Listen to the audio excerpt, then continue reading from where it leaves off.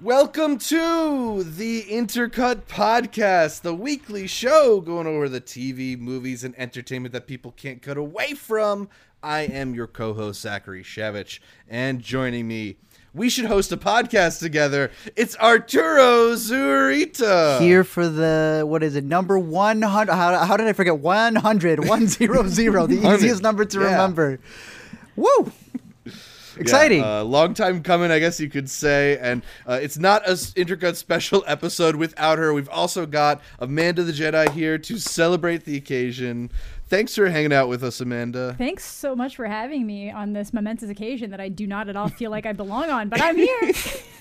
Amanda, this is your 14th full episode with us. So that. You've been part of, I think, a 6th or 7th of our episodes. A good amount. Yeah.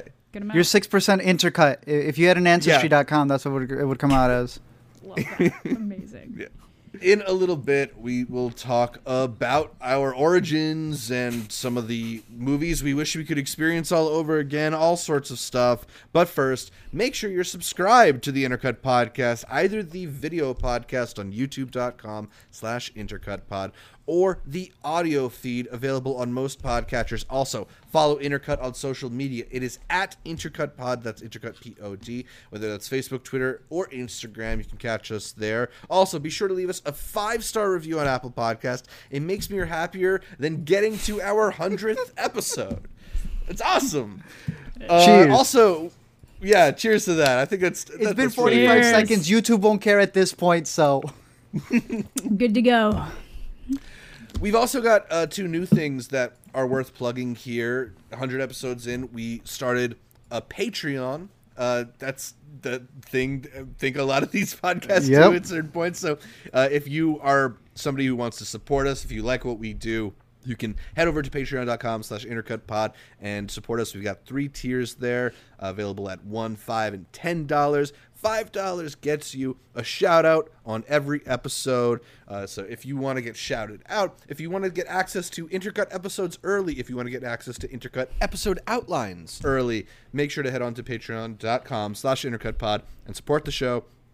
Also, check out our Discord. We started an Intercut Discord in the description down below. Lots of movie chats going on over there. And yes, the Intercord, as Art likes to call it. The best place to stay up to date with what's happening in the Intercut universe. So, whole bunch of new stuff going on for our 100th episode.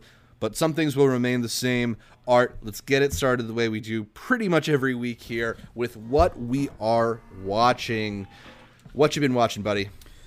We had a Tom Holland double feature. I know we're going to be doing an after credits for one of them, so let's talk about the one that I believe we may have collectively liked less. Cherry. This is the one that at least I know all 3 of us saw, because I think Chaos Walking isn't available in Canada yet. No, they blocked me off from that stuff. They're so far away. They can't get the signal over there, so Amanda wasn't able to get the link. Yeah. But we'll talk about that one eventually. Cherry, though, that is available everywhere by the time this podcast comes out. Tom Holland, he was with the Russo brothers. They made the biggest movie of all time. They killed him in the previous bigger movie of that time. And they almost kill him again in this one. It is based off of a true story. Everything but. I don't know if y'all... Yeah, everything but, practically. I don't know if y'all have read the story. I did. How is it? Oh. The Russos kind of went out of their way to make characters more likable. For sure. There's not I really don't think anybody's redeemable. There's also this element in the story of him kind of not necessarily corrupting another person, but kind of being involved in someone else's downfall, which is not present in the book. It's kind of like that person kind of does their own thing on the side and they meet up again and it's all like, oh, cool, I'm also doing that thing that is ruining your life. Amazing. Let's do it together. It's not bad. It's interesting. It ends a lot differently. Okay. I don't know if you care about spoilers because it's somebody's real life, but... Yeah, it's someone's real life, but in case you haven't seen it, we'll try to not get into too many spoilers, but it is based off a true story about this dude who did serve in the military, and then, while he was in the military, he went through all of this stuff, came back, found a way to write this book while he was in prison, tried to option off this book... and wasted all of his calls in jail until the Russo brothers picked up the phone and got it at the cheap, I want to say. And now they turned it into what they call an independent movie. Because to the Russos, that's a different word for them. Yeah. And they made this movie that they'll be releasing on Apple TV. As we know, Tim Apple, he said he only releases the best of the best on Apple TV, only the stuff he show for his family. And clearly he wants to scare his children to make sure that they do not touch drugs of any sort or hang out with Tom Holland ever again. Yeah, exactly. Zach, your thoughts on this movie? Yeah, I mean, it's a very curious decision on the behalf of the Russos, right? They are coming off of the highest grossing movie of all time.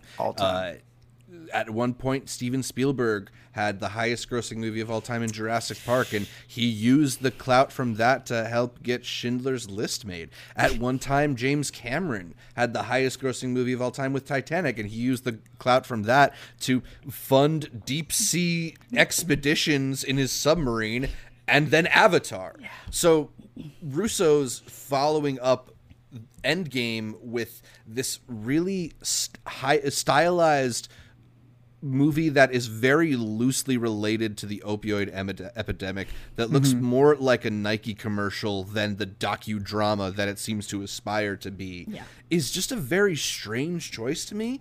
It would make sense if this was like a very personal story to the Russos, but in every interview that I've seen from them, they're just kind of like, yeah, you know, we're also from Cleveland, so you get it. It's just, it rings very false to me. It feels like they see this as a good setting to do a bunch of cool stuff. They get their drug movie, they get their war movie, they get their bank robber movie all in one. And it kind of ends up feeling like none of them are justified in being in this movie. Yeah, because it's like 2.5 hours long. Yeah. It is a hefty movie. They're trying to make an epic that, you know, I figured was going to go to award season and stuff. I will say the actors give it their all. Thought so. Yeah, they do. Tom Holland said that he always likes to dedicate, you know, one movie to his grandpa, you know, and then the rest that make the money, the rest that are Spider-Man, the rest that gets him out there. But he said this is that one that he dedicates to his grandpa. The type of movie that, you know, he feels is going to last a while. That type of drama that, again, would have been probably big in award season, be it any other year. And I didn't hate the movie. I didn't think it was a bad movie, but it tries to do a lot, like Zach said. And it's interesting what they decide to focus on less than other things. Like, they will take their sweet time on the bank robbing things to the point that it feels like they kind of want you to... They're telling you don't do it, but also the Russos own a costume shop. And wouldn't it be dope if you look like Tom Holland in his costume? Look at all the different costumes we're giving you, the way he robs things. Dress like that for Halloween. Don't do anything dealing with drugs, but also here's every step-by-step on how to do so. I was talking to Zach about this. And also it feels awesome. Tom Holland just said so. Yeah, exactly. Yeah. So I didn't want to be a prude or anything, but I had to search up the MPAA rating on this only from the factor of the way that our rating system in America has certain sexual acts and words be so explicit that it becomes NC-17, yet the amount of drug use that they're able to do in this movie, completely fine. I think kind of adds to the point that they may have thought they were trying to make.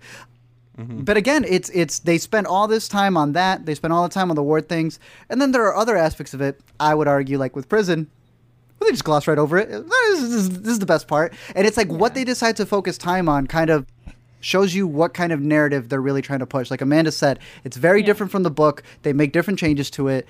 And if there's one thing the Russos have been, I guess, criticized with Winter Soldier, with Civil War, is having certain political points that they like to push.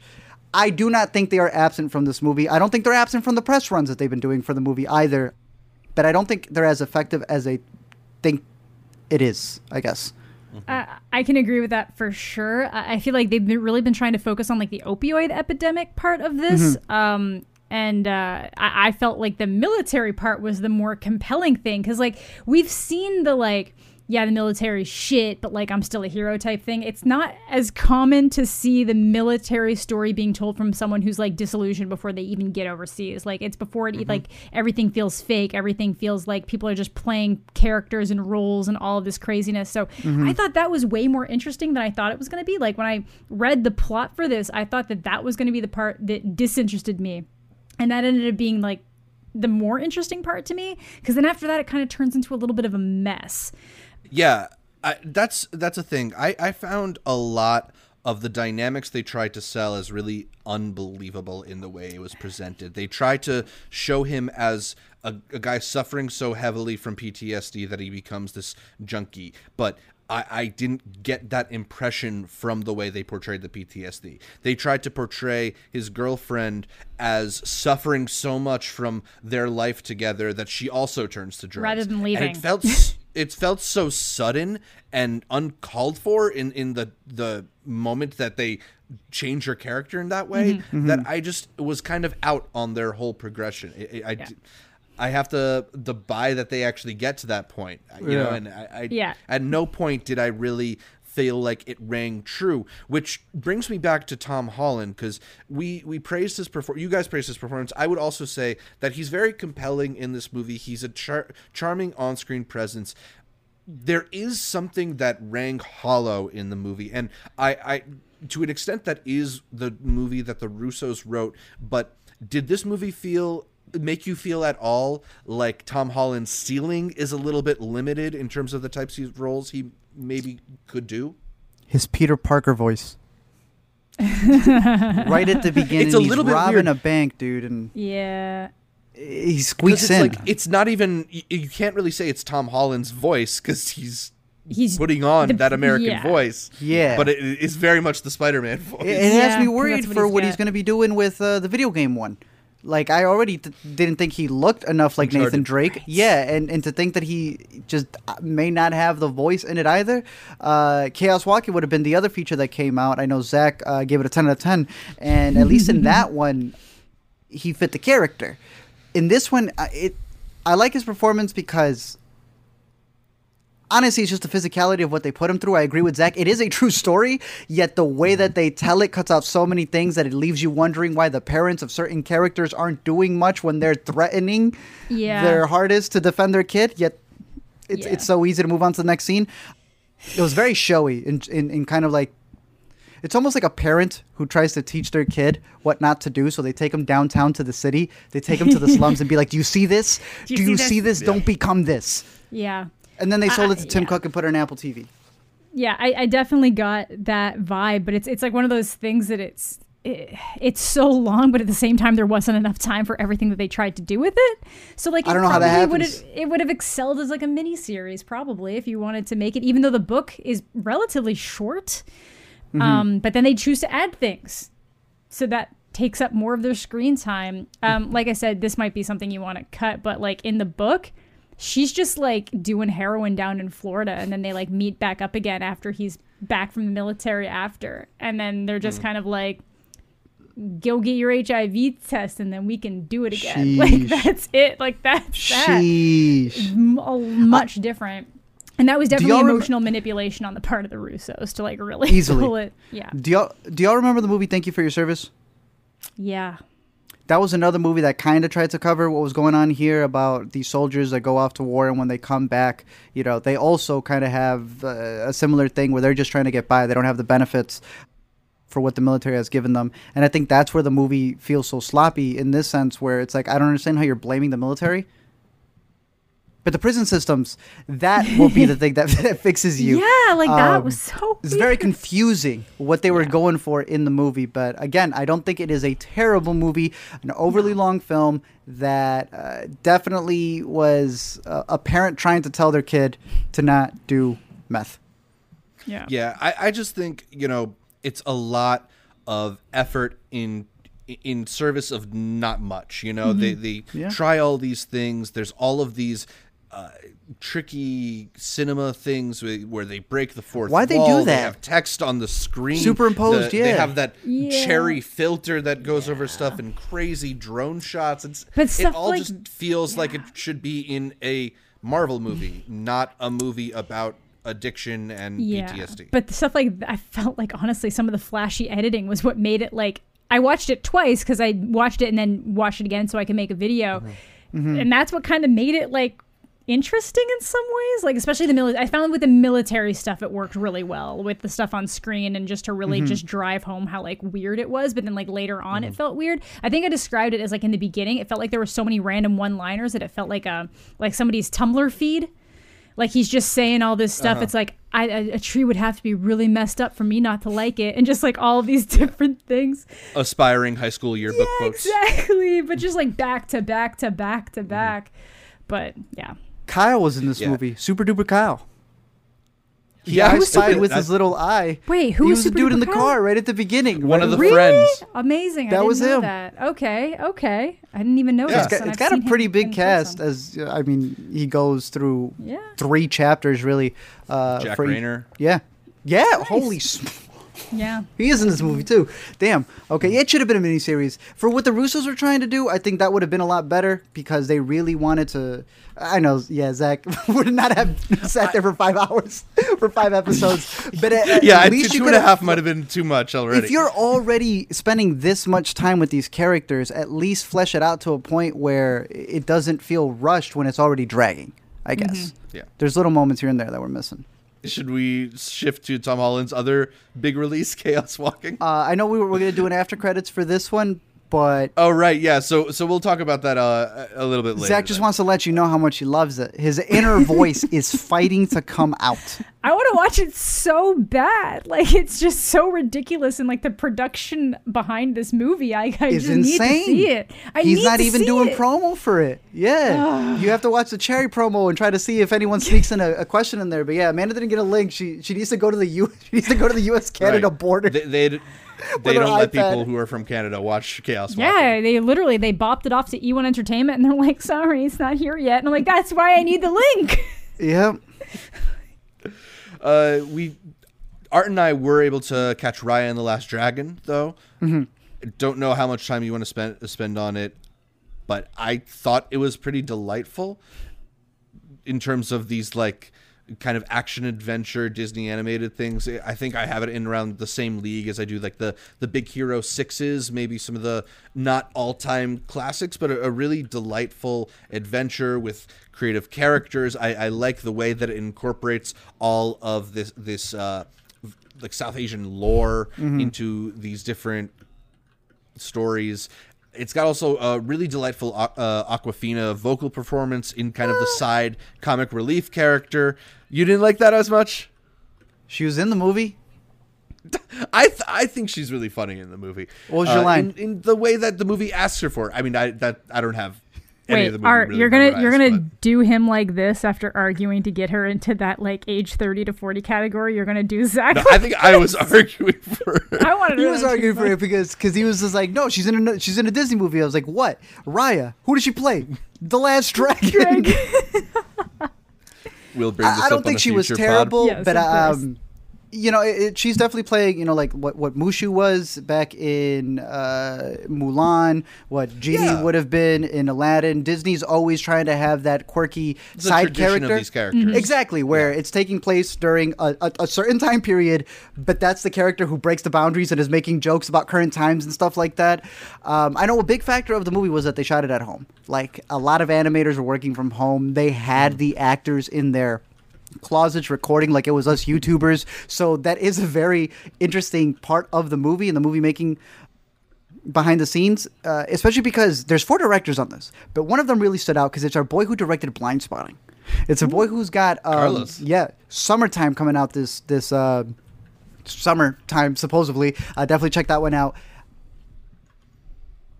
I agree with you with it being Big Hero 6 realm because while they are marketing it as kind of a Disney princess movie, they also don't want to say fully Disney princess because they do want it to be an action movie. I think what they kept mentioning was the inspiration of Raiders of the Lost Ark. I think there's a lot of Dragon Ball Z epic finding of the stones as well. But I thought it was okay. I thought it was a fun little movie, and I think the best part of it is the visual elements to it more than the dialogue or the characters. And it had a very interesting ending, what it's telling you to do in terms of trust. I will say that. I the ending worked for me. I liked it. It's classic Disney. Yeah, it is. I know you also caught Moxie, which is available on Netflix now. Yep, this is the one with Amy Poehler. This is what they spent the finale of the Golden Globes writing up in their arms so that they could shout it out. And it takes place during, I don't know if it's based off of anything, but it's a bunch of girls who go to this high school where every character is just written to be the worst possible thing. You know, if there is a jock, he is not just a bad jock. He is like going to taunt you to a degree that is just absurd. The dean, definitely not going to help you in any way, shape, or form. What's the internet? You're being harassed? I don't know what that means. I think that the first half of the movie tries really hard in making the bad characters bad. Then it also tries to make some of the good characters way too perfect. And it isn't until the second half of the movie that I actually did like a lot of elements to it, because it is the main girl, her mom is played by Amy Poehler, and when she grew up, she had her own kind of group thing going on, and that's what she ends up creating in secret, which is this group called Moxie. She leaves these little poster cards all over the place, and all these girls unite and join in to, you know, go against all of the bad stuff that's happening at the school. And I really like that element of it. There's obviously a lot of cliche moments when it comes to the friends. You know that the two friends are going to fall apart because one of them doesn't really want to be a part of this secret Moxie group because they don't want to ruin their scholarship chances. But again, if it wasn't for that really rough first half, which I think kind of takes away from the movie and what they're trying to say, because the more over the top you make these characters that are bad, it kind of belittles what you're going for when you make them that unrealistic. And it's not that one or two of them or the things that they do don't happen in real life, but it's very clear that the entire script is meant to be every single moment of their lives is something bad. But it was the camaraderie aspect of it in the second half that I thought really worked well. And there were some jokes here and there that I thought were funny. But yeah, I figure I personally Amy just give it like Poehler, a stream it. Yeah. Comedic edge. Better at Mean Girls. I will say that was the one thing to the movie. I realized that they are a lot better writing the bullies than they are writing the nice girls. Oh, no. So, yeah, there is that. The sentiment that I've generally seen around the movie is that maybe it's a little bit too sweet, a little bit saccharine. It is, though, kind of this young adult skewing teen comedy. So I wanted to ask you if you feel like, A, is it maybe too sweet? And B, is it sweet in comparison to maybe your like Kissing Booths or your To All the Boys and other Netflix teen skewing movies? Kind of. The thing is, it's just so cliche. There is a scene in this movie that has been seen everywhere, and that is the girl sitting in class calling out the professor for the books they are reading. That has been done in like 7 Netflix shows. I literally just saw it in Ginny in Georgia. It was also in, what's the other one that takes place in New York? With the school. Yeah, is it Grand Army? Grand Army did it as well. Yeah. There's like 2 movies this year that did it as well. Everyone is doing the same scene, and at that point, you start to realize that's a writing thing. That's a creativity thing. There is nothing wrong with the points they are making. They're all just doing it the exact same way. Yeah. And that's the one thing that I've noticed. A lot of people would cry and say, see, it's an agenda that they're doing. I was like, honestly, no, it's worse than that. They're just not creative. They're all just writing the exact same bit over and over and over again. There's a certain point where the student being snarky to the teacher is just, it gets too repetitive after a while. Yeah. Like, we've all seen Clueless. Like, we don't need this anymore. Exactly. Yeah, that's the only thing. But other than that, I would say it's the camaraderie aspect of it. There is a cute element dealing with a relationship that's going on in the movie, this little back and forth. I liked it. I kept feeling like they were going to pull something on us, and then they do pull something on us, but it worked out well. Like, that was one of the parts that I liked the most about the movie, the relationship that the main character has with her boy, and then, again, like I said, the camaraderie of the group that gathers together for the Moxie. So it's less of... It's more like if this was a journalism class, like because they do it in secret, but if this was like a journalism class that got together to fight against the establishment, that's the type of movie I would put it under. But again, it's a high school version of that movie. So Radio Rebel, that's what I would put it up with. There you go. Cool. Okay. Yeah, that seems like a good comparison. All right, cool. So Moxie, available on Netflix now. Is that out of the 3 that we just talked about, the one that you would recommend? Because you seem very lukewarm. On all of them, honestly. I mean, they're all semi-streaming.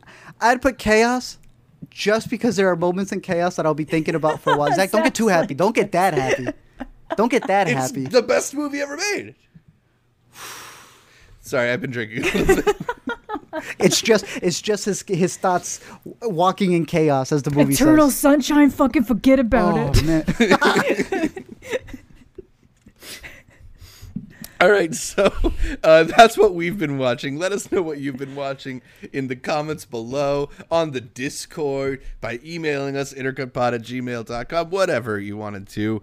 We're going to get into the interview where we take questions from intercuties like you. You all sent in a bunch of questions for us for this 100th episode Q&A, so we're excited to get to them. Started out with something that's a little bit more about us, a little bit more general. JRC was wondering what our backgrounds are in terms of like education and experience in general, and how we think it's been helpful, or if we think it's been helpful in what we do currently. Art, I don't know if you want to kick us off. I feel like we all have varying, in terms of education, degrees. Yeah. I know you went to film school. I don't know if Amanda, you went to film school. I only went to part film school. You know what I mean? So it's like we all have varying degrees in terms of that. How it has helped, I'm going to be honest. It depends how you look at it. You know, I think when a lot of people go to school, their biggest thing is you're either going to really get an education or you're going because you're going to try to network.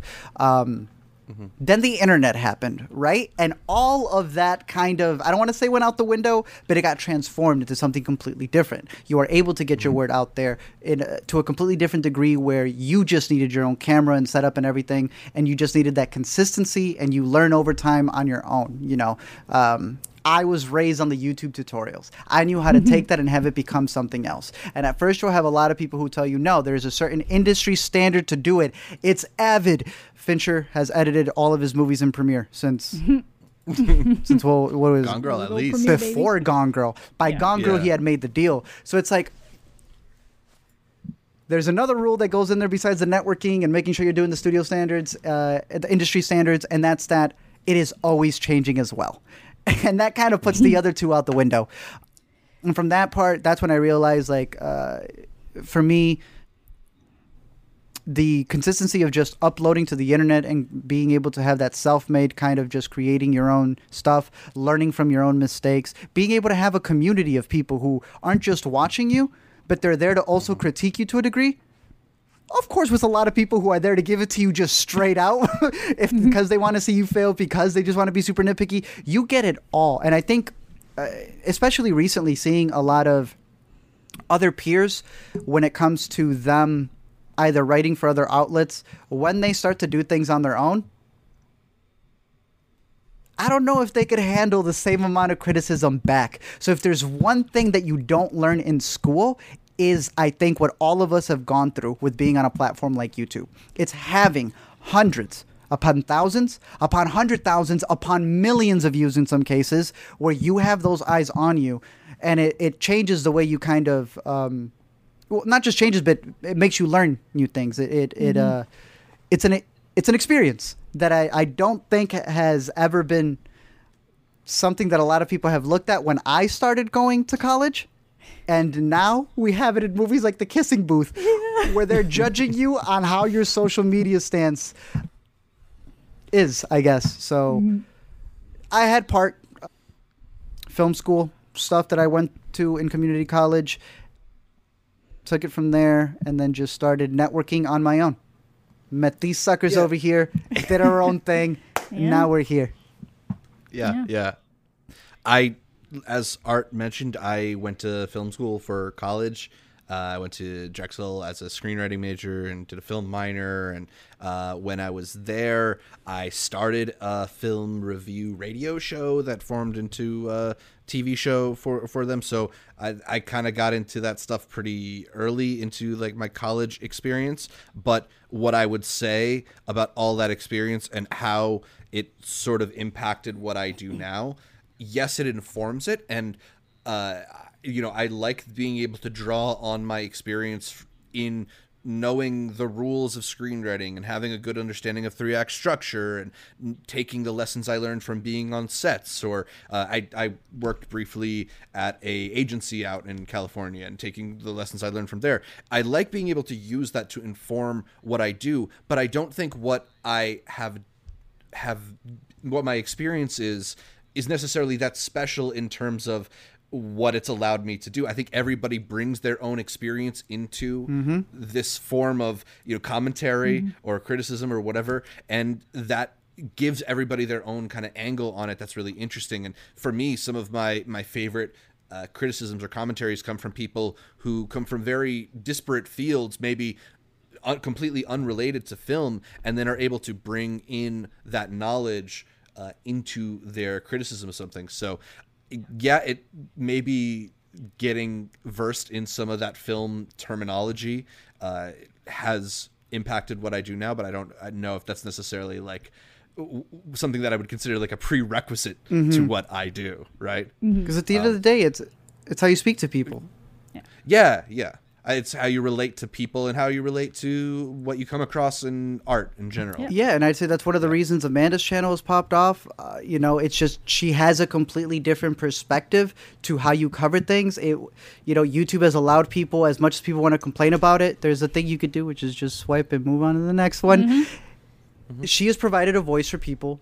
I believe I provided a voice for people who may have not seen themselves in film criticism, not just to the degree of what we look like or what we represent, our own stances and things, just how we speak about things, how we talk about it to a degree where I don't want to say it's more passion than say something else, but it's more to the chase, I guess. It's a different type that wasn't really considered to be something before. I don't want to go through all the accreditation we've gotten over the years, boys and girls. But over time, you see it change, just like the industry changes in and of itself. But Amanda, talk your stuff. Talk my stuff. Because yours is blown up, Yeah. Well, I was just gonna say that I tend to talk about like the emotions I feel from things a little bit more than like the actual like the structure of things. And I love hearing people talk about like how amazing something happened when like they did this with the camera and this with the music and stuff like that. I love hearing about that kind of stuff. But like when I watch things, it's always like the emotions that hit me first. So like from my education standpoint, I have a double major in criminology and psychology and a minor in forensic anthropology. I got nothing that touches this except I took crime and popular film courses and kind of worked around that. So like that's always kind of where my angle is going at, is a little bit more from like that aspect and how things are being represented in movies, not necessarily how the movie itself is being made, but just how certain themes and things are being shown and like how that makes the viewers feel. And that's kind of something that I like putting into my own stuff. Like, sure, I make a bunch of stuff where I just like dunk on things a little bit or just criticize like stuff that's like genuinely problematic. But like I also love talking about things that genuinely like elicit emotions in me. So I put that stuff forward as well. And then, yeah, in terms of YouTube, it's just I kind of finally settled into an area where I was like, I just like talking about movies and TV shows and books. And I like reading the book and comparing it to the movie or the TV series and kind of going through what they chose to keep, what they choose to get rid of and different things like that, and how different people approach different styles of media and just kind of how that progresses outwards from there. So I would not necessarily say my education specifically helps with my channel beyond like I was, you always have to do a lot of different writing and stuff. And if anything, it makes me want to, I will avoid pretending like I'm an expert on certain topics that I actually have like a degree in, because I'm like not licensed to work in those areas. But yeah. Well, it's funny that you say that, though, because your answer made me think of your psychology degree and maybe that being an influence into your focus on emotion and feeling, although maybe that's like the tail eating itself, and maybe it's your interest in emotion and feeling that led to the psychology degree honestly, in the first place. Yeah, for sure. Like I'm super interested in all different types of stuff like that, and I love to see how different movies and shows either portray how people behave as the result of certain actions, whether I think it's good or whether I think it's bad, or whether I think it's handled properly or improperly. Different things like that are very fun. So there's something for everybody out there. Like if you're interested in it, you can make your spot. Like it doesn't matter if you know what all of these different like frame rate recording things or aspect ratios and all that kind of stuff. You don't need any of that to talk about movies, because movies are made for the wide population of people, and that's you. Yeah, and just speaking to some personal experience too, like Amanda, I know you always bring in sometimes your punk roots for when we talk about movies like Dinner in America, and Art, I know you like to bring in your connections to education when we talk about movies, like bad education or stuff like that. So, everybody's got some. Oh yeah, I studied to be a teacher, and then realized I didn't want to deal with kids. So now I deal with kids on the internet trolling me instead. Exactly. Oh, and religion. I mean, that's something that I'm very well versed in as well. So that's something that I always find fascinating because that's damn, is that a topic that doesn't get discussed? I mean, it's easy to dunk on the Snyder, religious metaphors and stuff like that, but there's not as many critical think pieces that come from a religious perspective, because usually a lot of the intellectual perspective is very on the opposite end, I would say. Yeah. So it's more so on human nature and such, but I've always found the spirituality elements to a lot of things very interesting. Minari would be a recent example where a lot of people love talking about the movie from a lot of different angles, but not a lot about, the big percentage of the movie, which is religion. And the only people who do talk about religion is sites I would not recommend, I guess, having grown up in that world especially. So, I agree. Just the different perspectives that people bring to it. Film is subjective, so you can't be wrong about it. Yeah. Until you become that person who doesn't agree with you, and then all of a sudden we throw that word out the window. But nothing can prepare you for it other than jumping in and doing it. So, absolutely. Ewan Graff left us another question in the Discord to the theme of our 100th episode. If you would only have 100 seconds to put together a montage of what film is to you, which films and sequences would be featured in there? It's a little bit of a abstract, hard to answer question since we're not going to, drag and drop clips into Premiere right now. But in real time, Zach. I think we could come up with, 3 or 4 moments or sequences that would definitely go into our montage. Art, I don't know if you have any off the top of your head. All right, so we got 100 seconds. That's a minute and 40. Yeah. Right. I can't even get the full 2 minutes. Okay. So what I'm doing here is that I'm dividing it by genres. All right. So I got docs, comedies, horrors, dramas, action, thrillers. Game plan. Right. We're cutting that by 6. So that would be 10 seconds for each one. I don't know if I can think of 4 more things, probably performance-wise, because there's probably going to be a lot of dramas. And I would put 10 seconds for each one. So I would put my 2 favorite action movies. I'd pick 5 seconds from The Raid and then something probably from a Mission Impossible.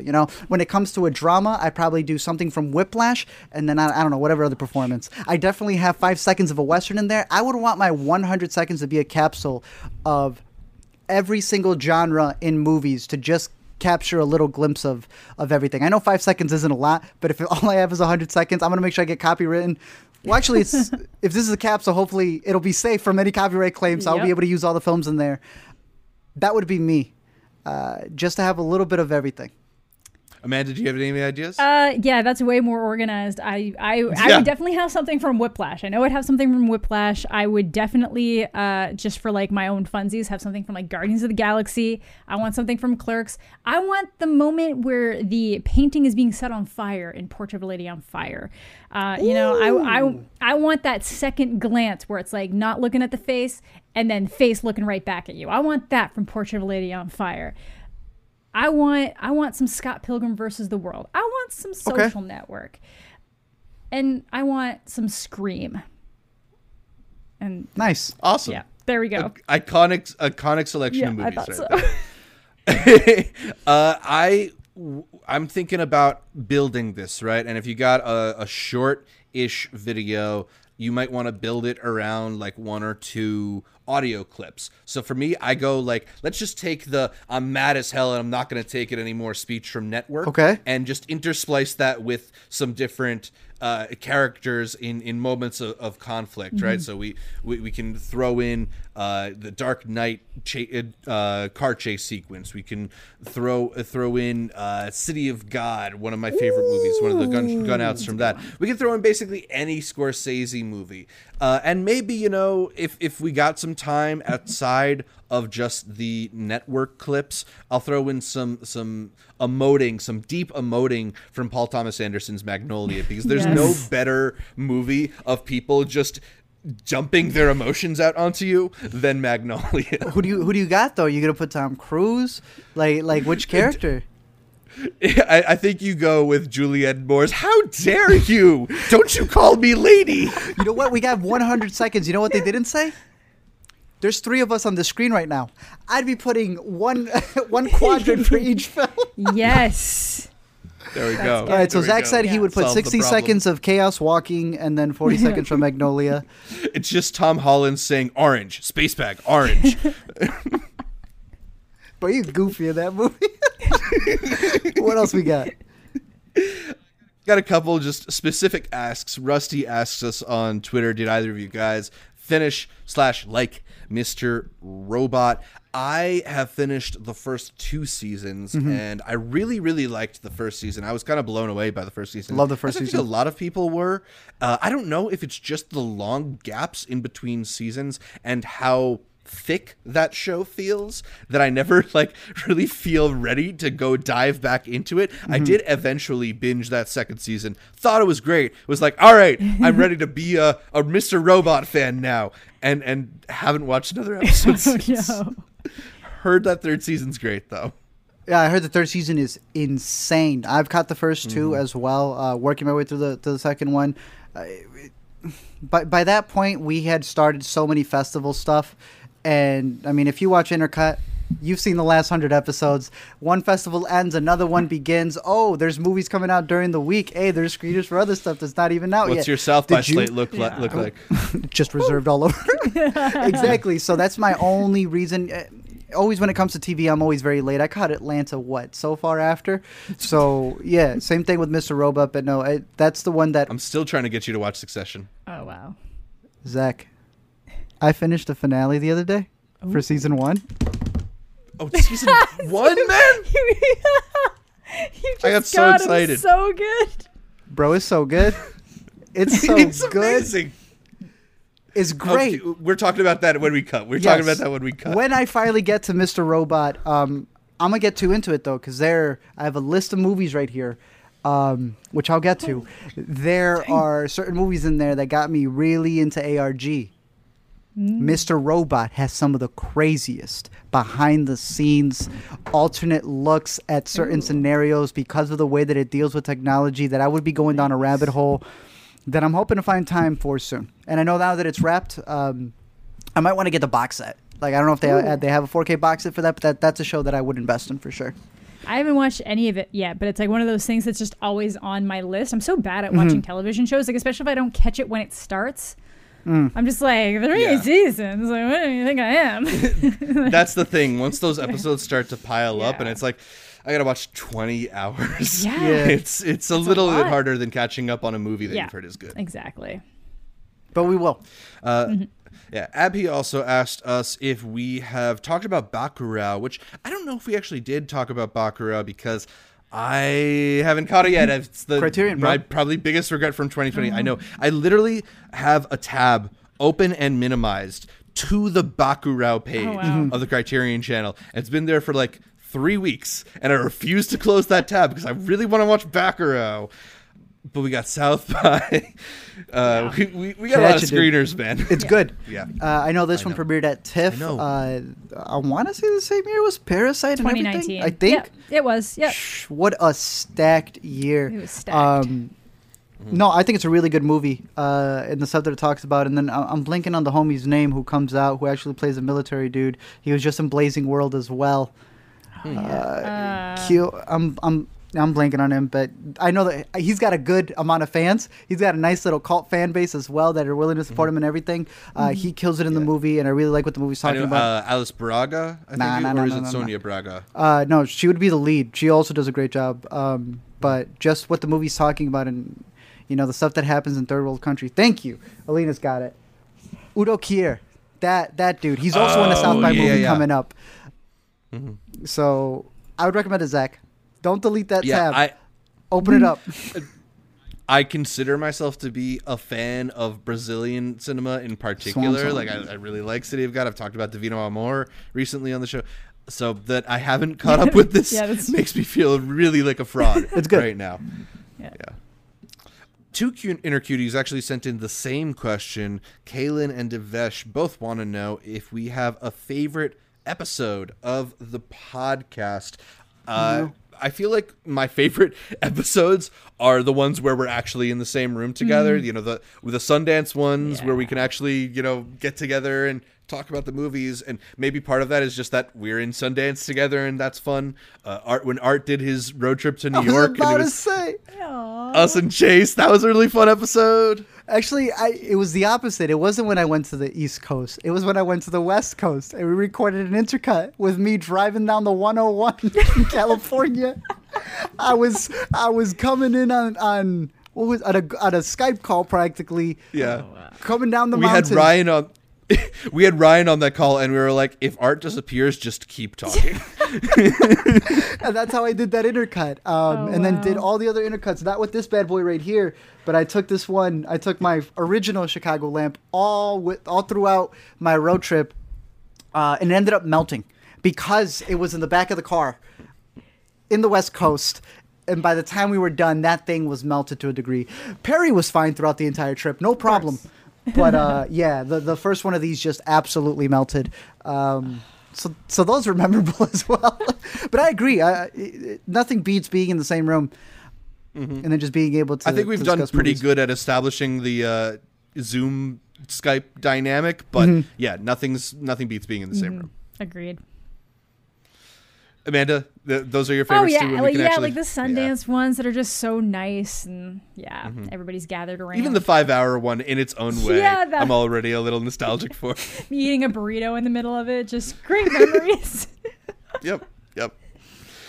Nindegwa asks us, what are some films that you feel are severely underrated that you always praise? Ndegwa, let me tell you about a little movie called Chaos Walking. It stars Tom Holland.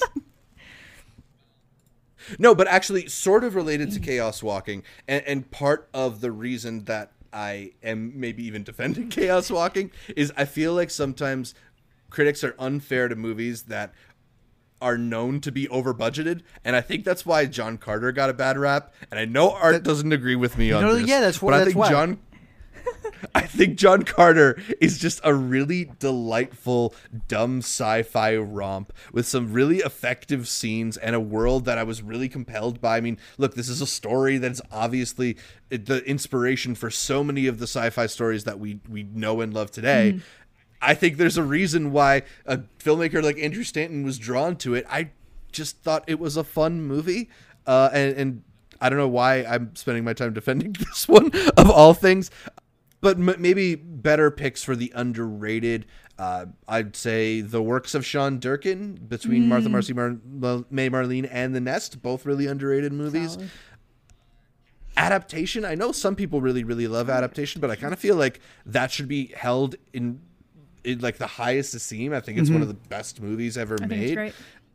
Yeah. And I don't see people really talking about this one anymore, but I was really affected by Son of Saul when that movie came out a few years ago. And I just feel like the conversation around it has dropped off since it came out. So the few picks for movies that are underrated. I don't know if you got any. I'll go off of Zach's defense of overly big movies that are very goofy. Valerian and the 100 Worlds or whatever. Yes. Yeah. Shouts Luc Besson. I didn't mind that one. I know a lot of people hated it. I'm cool. I don't think it's a fantastic movie. No.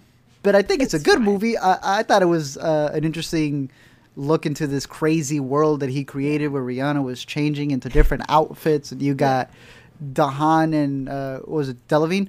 Yeah. Going through all these crazy worlds. So that would be my goofy pick. Never Jupiter Ascending. We always every time Zach talks about like the Mars movie or I talk about this one, people Jupiter Ascending? No. Just got to make that clear. Sorry, as the Oscar winner would say, no. So no, we're not talking about Jupiter Ascending. I've got a question for you though. Go ahead. For that, Valerian, do you agree? There was like a big Reddit theory for a while that if you swapped the actors in Passengers and Valerian, they'd become better movies instantly. If you had Dane DeHaan being the like weirdo unlocking Cara Delevingne from her pod, and you swap so that Jennifer Lawrence and Chris Pratt were the leads of Valerian, the romance, like because like they're trying to play Dane DeHaan up as a like really attractive like suave leading man type role. Yeah. You know? I see what you're saying. I think it would definitely help Valerian because of the fact that, he doesn't fill that role. It's like Jesse Eisenberg trying to be as menacing as he is as Lex Luthor. Doesn't really work. I think it would benefit Valerian. It would, for what it's already going for. Yeah. It would completely change what Passengers is. And I've heard that theory that if Passengers is more of a creepy movie, then that would be a better story. And I love how just adding Dane DeHaan, we don't switch what the script is. It just automatically, all of us observe it as being creepier. Yes, I agree. Cool. Love it. Continue. Underrated movies, just a term in and of itself. I know people have different viewpoints of it. Like, does it mean it's actually rated under what it's supposed to be? Does it mean like it's underwatched? So, some of my favorites of the past have been Brigsby Bear. I always talk about Brigsby Bear. I feel it's underrated to the degree that every time I put somebody else onto it and they're I actually have it here, that they give it the chance, I think they end up really liking it. So that's one that I always love to shout out in case people haven't seen it. Oh my gosh. Got Brigsby Bear. Another one that's a little bit older that I wish just more people saw, Living in Oblivion. This is a movie that I find to be absolutely fascinating. It is about filmmaking, gets all of the anxiety and also the love that comes with the craft, how crazy all of it can be. I think it is a fantastic movie. It's playing up on Mubi. It's one of the other reasons why I feel the need to get Mubi, just to have a digital version of this to watch at any point. Nice. I would add Loose into the mix as well. That was a movie that I really loved from Sundance. Didn't really blow up. The more that we go to these film festivals, there's a lot of movies that sometimes, The Miseducation of Cameron Post, they win it big. No one knows anything about them. So I don't know if you remember any other ones, Amanda, but there's always those smaller movies you wish got more attention. Yeah, for sure. Under the Silver Lake is one that I think that it's weird. It was released in 2018, but then you couldn't really watch it until 2019, and then it actually got released in 2020. Like, it was so weird. And they try to hide it. It's so weird because like it's weird, but in a good way. Like, it's got all these like crazy conspiracy theories going on in it. I thought it was really fun. I swear I'm not trying to meme it, but like similar to Chaos Walking, I wonder just how much when a movie's release date gets yanked all around, people just kind of dismiss it by the time it comes out. Yeah, I don't think that's what happened with Chaos, but I agree with you for Under the Silver Lake for sure. Yeah, definitely. Oh my god. Especially because of the conspiracies in that movie. Yes. Oh my god. It kind of adds to it. It makes you want to seek the movie out, which is what is happening in the movie as he's seeking things out. Yeah. I agree. Then I guess a couple of recent ones. I like Dinner in America a lot. I don't actually think anybody can watch it yet. It has a very rough first 20 minutes, very rough. After that, I loved it. It's so cute. And then Kajillionaire. It's one of those ones I feel like it's kind of getting lost under the radar a little bit. Like, a lot of people are seeing it and really liking it. Some people hate it, but I thought it was cute and I liked it, and I wish it got more recognition. Shout out Miranda July. She got put on the boys' list. Adrian Brody put her as actress. What was it, of the decade? Century? The best performances of the century so far. Miranda July made the list along with Eddie Murphy's performance in Norbit. Just beat him out. Richard Brody is a king. Love it. Love it. I love that list. Unironically, I really love that list. Love it. All right. James asked if we could see a movie again for the first time. What movie would we want that to be? I feel like I got a couple answers to this one. The one that immediately jumped to mind was Mad Max Fury Road, just because of like the surge of adrenaline and the rush that movie was. Like, to me, no movie felt more like being on a roller coaster than watching Mad Max Fury Road for the first time. Okay. So I would love that experience all over again. I also... part of this is that I got to see both of these at the Toronto Film Festival the first time that I ever went to the Toronto International Film Festival, but seeing Nightcrawler and seeing Whiplash at that festival and the kind of pit that develops in your stomach during the climax of both of those movies, watching the car chase in Nightcrawler and just being like, what is going to happen, or feeling that surge of worry and I don't know, weird pride at the end of Whiplash.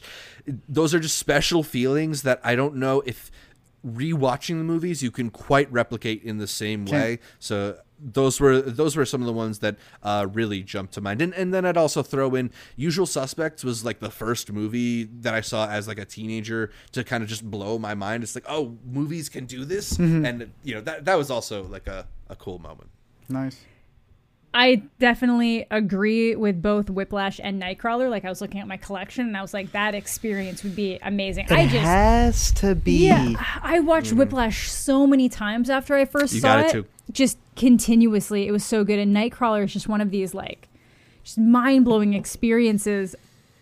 Otherwise, though, kind of similar, I would love to re-experience Portrait of Lady on Fire, but in the exact setting I saw it, at TIFF, at the Bell Lightbox, with the perfect acoustics, and I'm just sitting there alone in the middle, just That was great. I want to recreate that. And honestly, I'd like to recreate the feeling of seeing Scott Pilgrim again for the first time, because I was just so delightfully surprised and enjoyed it. Like, it was just a genuine joy. Yeah. I still remember where I was sitting for Whiplash. I still remember how my back was for the last 40 minutes of that movie. That would definitely be one with the same 4 guys who were also in the theater, because it was just us, nobody else. I want the same people there. A movie that I didn't get to see in theaters, 12 Angry Men, one of the very early ones that I if I had the opportunity to have caught that one for the first time in theaters, I think that would have been a fantastic experience. There's plenty that I would have wanted to catch in the proper format, IMAX, Tenet this year. A lot of Nolan movies that I wish, I would have caught in their proper formats when they were originally released. Sorry. I still want to catch it. Some of the other ones that I just have here, Phantom Thread would be a fantastic movie to catch for the first time. You guys had mentioned Portrait. I'd also throw in Parasite for the first time. Yes, nothing Parasite beats being again. able to experience, all those tonal shifts the way that they go. Let's see. I have Space Jam on Steelbook, on Blu-ray, on VHS to experience that in a musky 90s theater that is jam-packed to the brim with the popcorn all over the place. That'd be a great experience. But with that, you also kind of have to be a kid again. Like, I don't want to experience watching it for the first time again now. I want to be 17 in the backseat of a minivan with, like, sticky 17? like a 7. I meant 7. Zach graduated back in before Jordan got his rings. Yeah. Look, for me, Yeah. I would say... I don't care. I'd be 50 watching Space Jam. What I am very nervous about, I will say, is Space Jam 2. I am so scared. I just need to make sure I put it on the record right now. I am nervous as can be. If there is one movie, I've not gone back to theaters at all. Ugh. They say they're giving you the option to rent out a whole theater. Yeah. They're doing It's a lot of money. It's a lot of money. $200. There's 2 movies I would do that for. Everything else I'm Jam watching 2. at home. Space Jam 2. Space Jam 2. And it's not possible because it's not rapid. Mission Impossible 7. That thing's done. I'm going. I'm going. I'm renting out that theater. I was debating just doing that to watch, like, a movie I've already seen again. You just wanted to go bring your GameCube, your Wii, and just play it up on the big I was screen. like, I'm going to watch Promising Young Woman, Jesus and the Black Messiah. Like, let's go. If I were to go back to the theaters, it's about to be a year. I think the year's probably already elapsed, if I'm not mistaken. But I would want it to be for Space Jam 2. I'm willing to give this movie my all. But I'm very nervous it is not going to give it back to me. I'm very, very nervous. So I am just setting myself up for disappointment right now. Gotcha. So that I can't have my heart broken. Are you not boycotting over Pepe Le Pew? Is he in it? No, he's They not. bounced him, Oh, he got didn't cut? They axed him. There was apparently going to be a scene where LeBron James taught Pepe about consent, but they instead axed him and the character. That was that came from the Max Landis script, right? Yeah, obviously. What are we even answering anymore? That was movies you want to see for the first time. Oh, yeah. Yeah. Any more movies that you want to see for the first time? You had a bunch, Art. Minority Report. Solid. Yeah. The Others. My mom loves that movie. The Others? Yeah, she loves She that. got great taste. I know, she's great. The Good, the Bad, and the Ugly. If I could see this in theaters, that would have been a fantastic experience to have. And then, of course, the original Raids. I say the originals because I'm already assuming that the remake is ready to go. Yeah. I'd like to have been in that showing where the people thought the train was coming out of the screen. Bro, I'd like to have watched that for the first time. Wizard of Oz when the color changes. Bro. Damn. Hate that movie. Really? Yeah, I don't know why. I've always hated it. Damn. Like you have an active distaste for it. Like people bring it up in conversation. You feel your mood. You're like nauseous. Not necessarily get worse, but it's like my mom bought it and was like, here's this. And I was like, that's stupid. And I was just like, I didn't like it. I don't know why. Even Oz the Great and Powerful? Took me a second, and then Mila Kunis just, whoo. I'm gonna take that one as a no. No, I'm good. I think. Well, they're also working on the Wicked movie, so you won't be able to escape it, Amanda. Sadly, I know. It's a property I that will can't. always be here. Oh, I know. Good for them. All right. I'll throw out that I would want to watch Memento again for the first time. 'Cause Damn. So much of that is contingent on memory. Yeah, too. absolutely. Yeah. Oh, I love that. And just the experience of like what is going on. Yes. Yeah. Tushar sent us in a bunch of questions, picked a couple of my favorite ones. First of all, if you could change one thing on the YouTube platform, what would it be? I think we have two great people to ask about what they would change about the YouTube platform. Art, I know you have a lot of things that you're frustrated about with the YouTube platform right now. You made a whole video about it recently over on Let Me Explain. If you could pick one, is there something that you would change? No, it's perfect as it is. Don't change it. If I wish for anything, then I'm pretty sure it's going to end up worse. If there's one thing I've learned on YouTube, it's that. But hopefully copyright gets better. Yeah. I'm trying to... I'm trying to think outside the box, maybe, because the thing that comes to mind for me is I'd love it if you could update a video, which does not seem to be a feature that I think that was like something that was talked about in like the early days of YouTube. It's like, you could fix things and add annotations and stuff, and they seem to have completely shifted. They away let from you anything like blur that. things and they let you cut things, but it's so weird that like if somebody copyright claims part of your video for visuals, you can't just blur the visuals and let the audio keep playing through. You have to cut the whole That would be thing. great. I wish you could just blur. I wish you could just Nexus, just do nothing, or just swap in for something else. I get that on their mind. It's like, well, you could have all these positive video comments about something and just throw in Nazi imagery or something. It's like, yeah, well, you would catch that and you would ban the video. Like, yeah, you would then catch that. You would be overseeing it because now it would come out as a new video on your algorithm that would be getting reviewed specifically in that segment. You're not Twitter. You already allow edited comments. And if anybody was liking those, what does it do? When you pin a comment, if it's a fan's comment and they edit it, it automatically unpins it. Yeah. Automatically. So you already have those safety measures. Yep. You already have it that when it's edited, you can click to see what the original thing was. I don't think it's that different for a video. In fact, it would be way more helpful to be able to fix things like that. Will there always be loopholes? That's the biggest thing with YouTube. They make it so much difficult for the creator who's trying to do things because they're trying to stop the people, you know, who want to take advantage of it. But they're already taking advantage of it, so it doesn't matter if you make the loopholes. Like they don't care because they can just flood it with content. They don't care if they have to re-upload the same video. That's why we over can't and have over nice again. things. Exactly.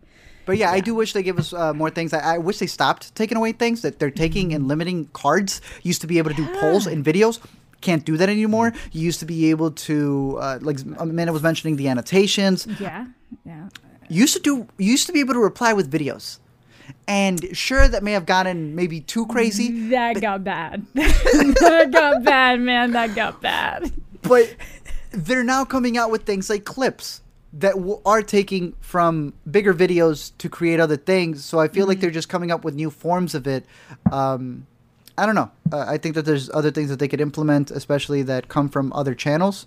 I wish that there was a way, at least when it comes to copyright, that they could handle it to a degree the way TikTok does.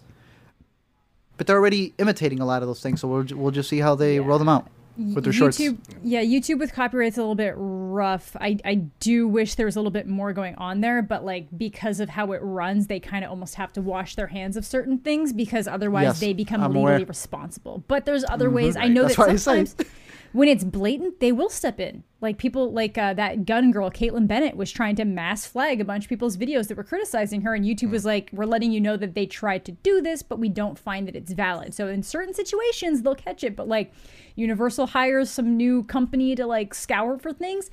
They're not paying attention. Like Universal claiming an entire video because of like 5 seconds of a trailer. And you're going to let that fly? Like that's, yeah.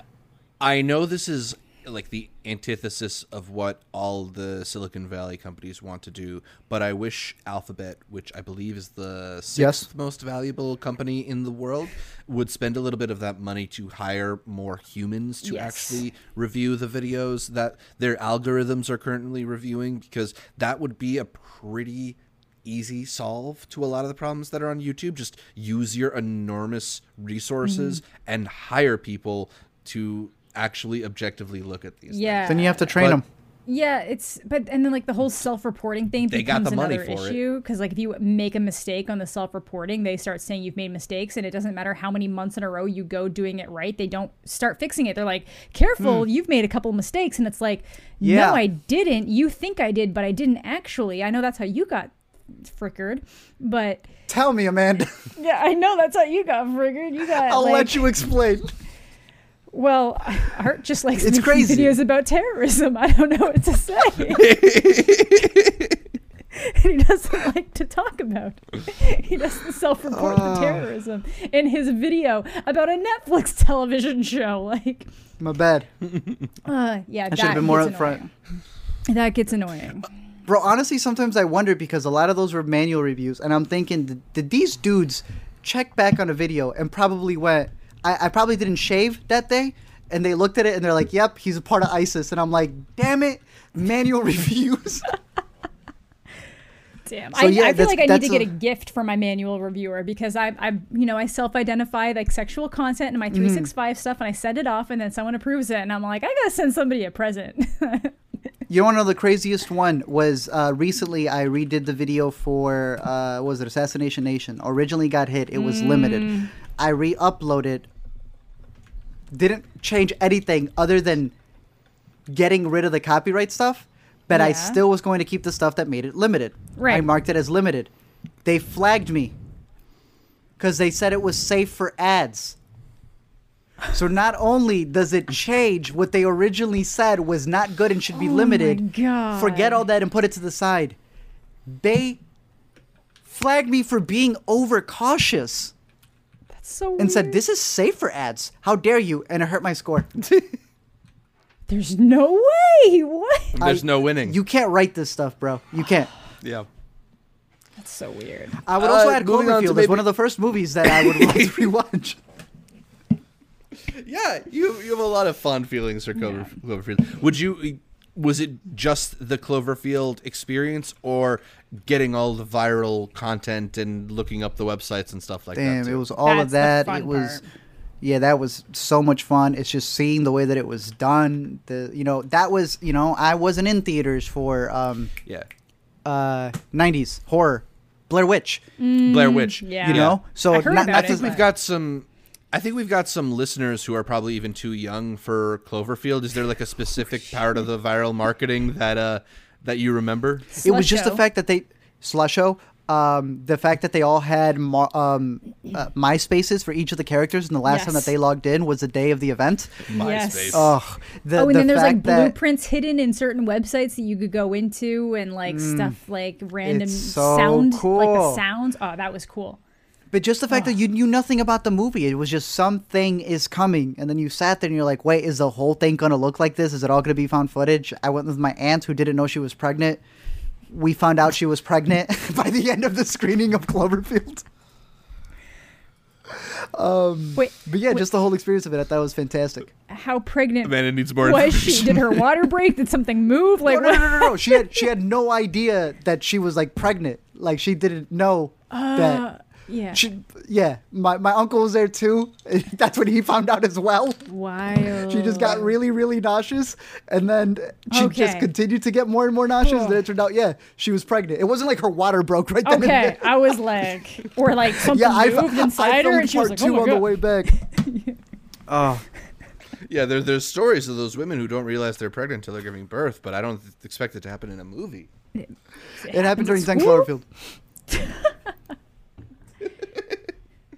Maybe a lighter question. Tushar also asked us, what is a hidden talent or something we would be surprised to find out about you? Art, do you have any hidden talents that you've been hiding from the world? No, y'all kind of know everything. Yeah, kind of. I'm gonna be honest. I don't know. I don't think I have anything that's that interesting. Oh, actually, this is a good one. No one's beating me in a game of Mad Gab. Oh, wow. Impressive. Facts. I had AP European history, and I was just not good at it. And it got to the point where the teacher would like call me out, just letting me know. You ever have a teacher just letting you know you are not the smartest one in this class. Yeah. But when it came to the trivia questions before the test, if you asked me the question, I would not be able to answer it to you. But when the answer is hidden in a Mad Gab, not even the smartest kids who ended up becoming valedictorians could guess it. But I could. And she was flabbergasted. One thing you're not going to beat me in is Mad Gab. There's just something in my brain. I can guess those words every single time. Even at Toronto, they had, while you wait in line, they had movies that were Mad Gab style. And everyone was like trying to guess them. I was like, that. I guess that's the one random skill that I could tell you. Wait, what is Mad Gab style? I've never played Mad Gab. What? Yeah, I'm sorry. What? Are we about to play Mad Gab? Are y'all about to play Mad Gab? I've never played Mad Gab. Oh my goodness. Really? Okay, so pretty much it's like a word. I mean, y'all can see it over there. Oh, is it the one you have to like arrow lurk holster, Oh, arrow lurk holster, arrow lurk holster, arrow lurk holster? Arrow lurk holster, arrow lurk holster, arrow postal, like arrow holster. A roller coaster. My God. Yeah, my brain ain't like that shit. Yeah. These if hill were, these if hill were, these if hill. These if hill were, these if. These safe hill were, the safe hill were. True events. Yeah. It's a Marvel movie. The Civil War. The Civil War? Yeah. It's a talent. It's hidden, guys. I don't know where it came from. Wow, I got it from the womb. That's amazing. I remember the first time I played this, I was going through all the cards. I was getting them. They rage quit on me. They claimed that I had guessed all and memorized all the cards, which in and of itself is almost just as, it's not even an insult. That's kind of impressive. That's also impressive. Yeah. So yeah, that's it. That's the only other thing. My AP teacher started respecting me after the fact. And yeah, that's my hidden talent, I guess. Amazing. That's pretty cool. I guess. That's cool. I played the piano for 10 years. Really? Oh wow, there you go. I can play you a couple film scores if I had like a keyboard in front of me. I taught myself like the Eternal Sunshine score because that's a really beautiful score by John Bryan. Mad World, the song from Donnie Darko as well. Yeah, it's a classic. I'm not like a great piano player by any means. But well, that's why you chose Tom. Exactly, I guess. I relate to the cat from Tom and Jerry. Wow. We didn't talk about Tom and Jerry. Oh, no. Didn't you have like a bit for Tom and Jerry? Oh, no. We did it. Oh, no. We'll bring it up in the What to Watch. For who? It's all you. It's all you. Okay. Yeah, and when I was young, I could name over 200 countries' flags, but some of those countries don't exist anymore, I think. So Really? I'm like not as good at that. Wow. Okay. Wow. Okay. I was a savant for that one weird bit of trivia. Wow. Amanda, what about you? You got a special talent for the folks at home? I can juggle. Really? Okay. Can you do more than 3? No, I'm not that good, but I could do like the hacky sack stuff. Like 3. I can juggle and like kind of like kick one and like catch it in my back and like throw it back up and do some stuff like that. And like just one hand two.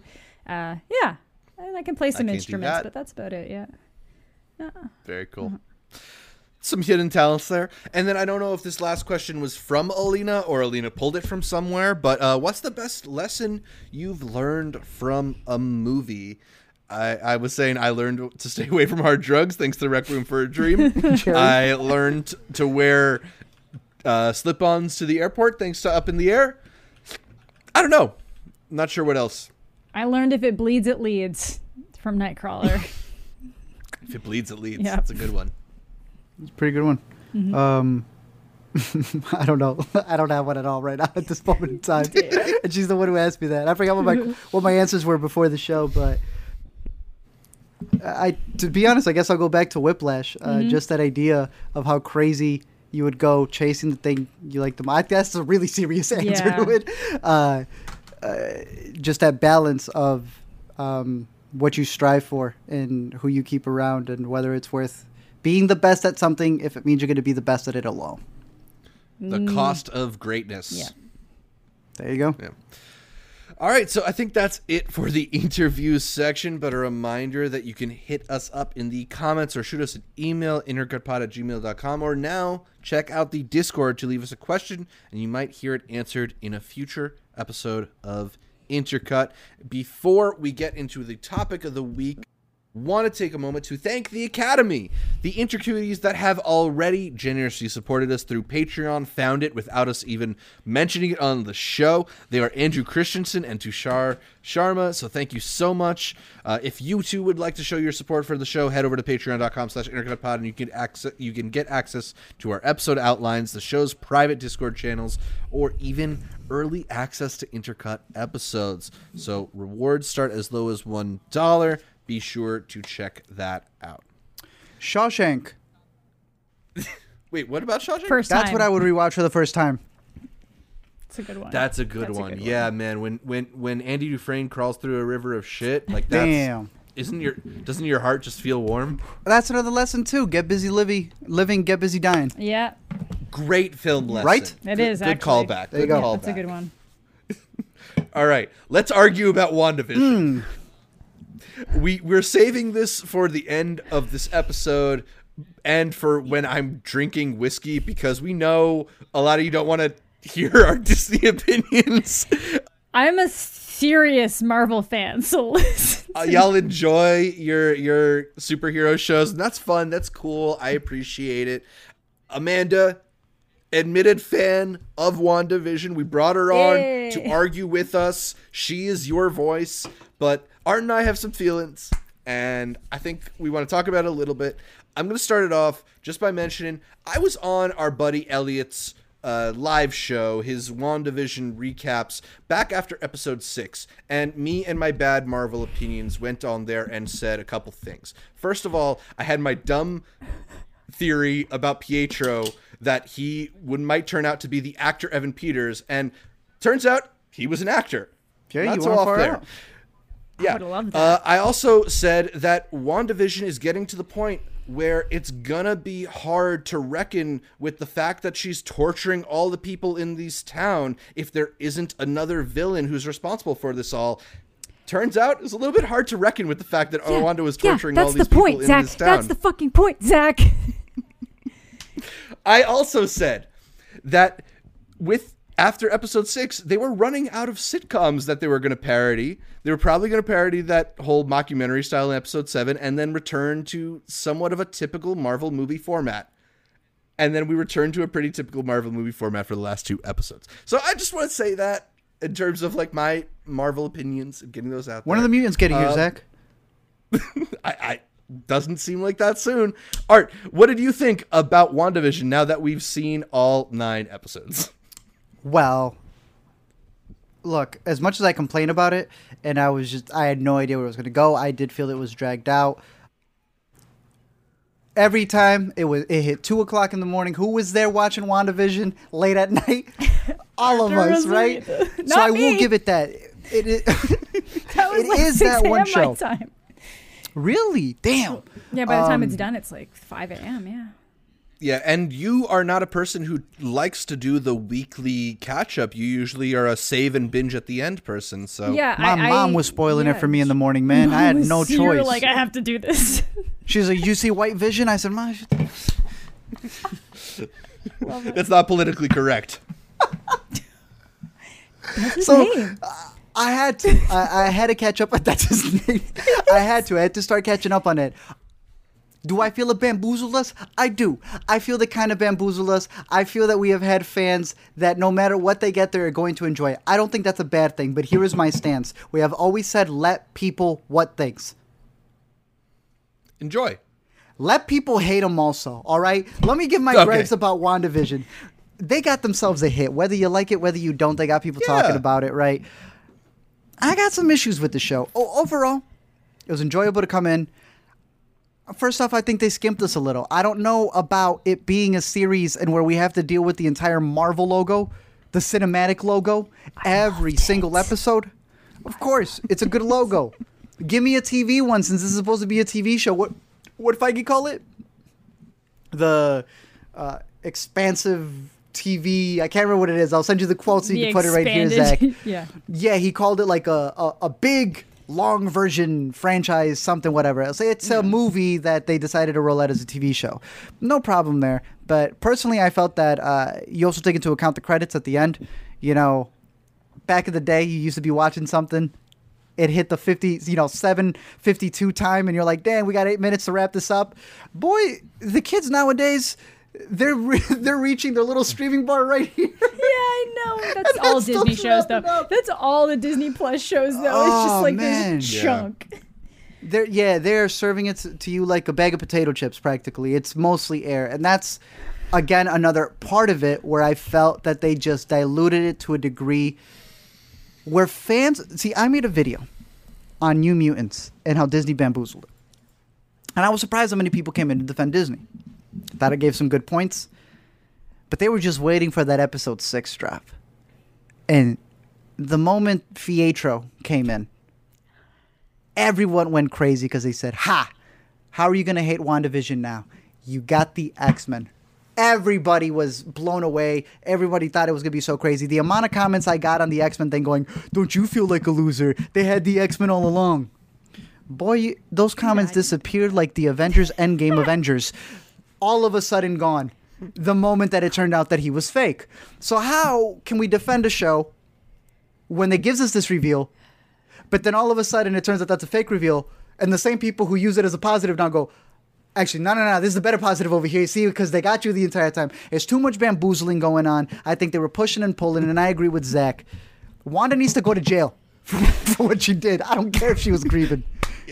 Yeah, Amanda, how do you defend it? Okay, that's the thing. Okay, that's the thing. You don't need to understand. You don't need to defend Wanda. She literally says it. Like, Monica's like, "Don't let him turn you into the villain." And she's like, "Maybe I already am." And it's like, it's giving it to you. Like, literally, she takes Agatha instead of letting Agatha go to jail. She literally locks Agatha as a character in that city forever. Like, that's not a positive. And like I said in my video that released today, so you can go watch it if you want to, she is literally reading the Darkhold to try to figure out how to get things right. I'm pretty sure she borrowed her kids' souls from somewheres, and now they're trapped somewheres because she says, "Thanks for choosing me to be your mom." So it's like she put out a fucking casting call, a wide net to bring in some souls, and now those souls are stuck somewhere. Whether that version of Westview is like its own pocket dimension, whether they're stuck in the dream dimension with Nightmare, or whether it's something completely different, those souls are somewheres, and now she's gonna do something else to bring them back, which might be the major conflict,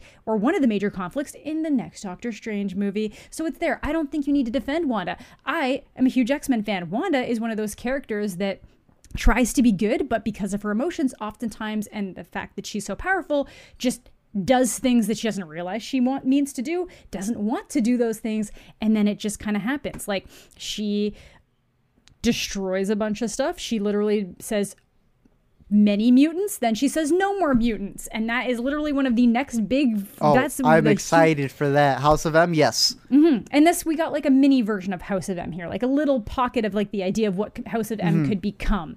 I don't think you're necessarily supposed to walk away from that thinking that she is the good guy. It's like, yes, I thought it was a really, in a lot of ways, a constructive look through grief. And then it stops when she's just kind of like, I realize I shouldn't do this. We're going to end this. We're going to say goodbye. But then she's in that room, reading that Darkhold, trying to get that knowledge, because that's what she took away from Agatha. Agatha says, "You're super powerful, but you don't know things. If you had known how to do this, you could have done it right the first time." So that's what she took away from it. It's like Matilda. It's like Matilda when in the beginning, when it's like you learn that lesson and it's like, instead of what people do, but it's what children, you know? one of those moments. So like I said, I saw a lot of people complaining that they're like, Wanda's not good by the end of this. And I'm like, I don't think it's necessarily trying to make her seem good, but it is her story. So you're still going to get that like resolution from her where she's having that emotional moment with Vision and letting it go. But like those townspeople hate her. It's not like they try to do the whole like, oh, Wanda, thank you so much for letting us go from our torture. Like they amp it up. Like the Halloween episode, that woman that's just moving back and forth, like a tear starts dripping down her face. Like they're not trying to creepy moment. Yeah, very creepy. There's a lot that this does super well. Ralph Boner, on the other hand, I agree. That was like a bait and switch. That was too much. Like people were being like, some people are saying like, you guys were getting upset about things they didn't promise, which I can agree when people are upset that Mephisto wasn't introduced or Magneto wasn't introduced. Some people were upset that Nightcrawler, not Nightmare, Nightcrawler didn't show up. So like those are things that were not even hinted at. I can understand people being upset when you bring in the Quicksilver from a Fox movie and people assume that you've just introduced a multiverse.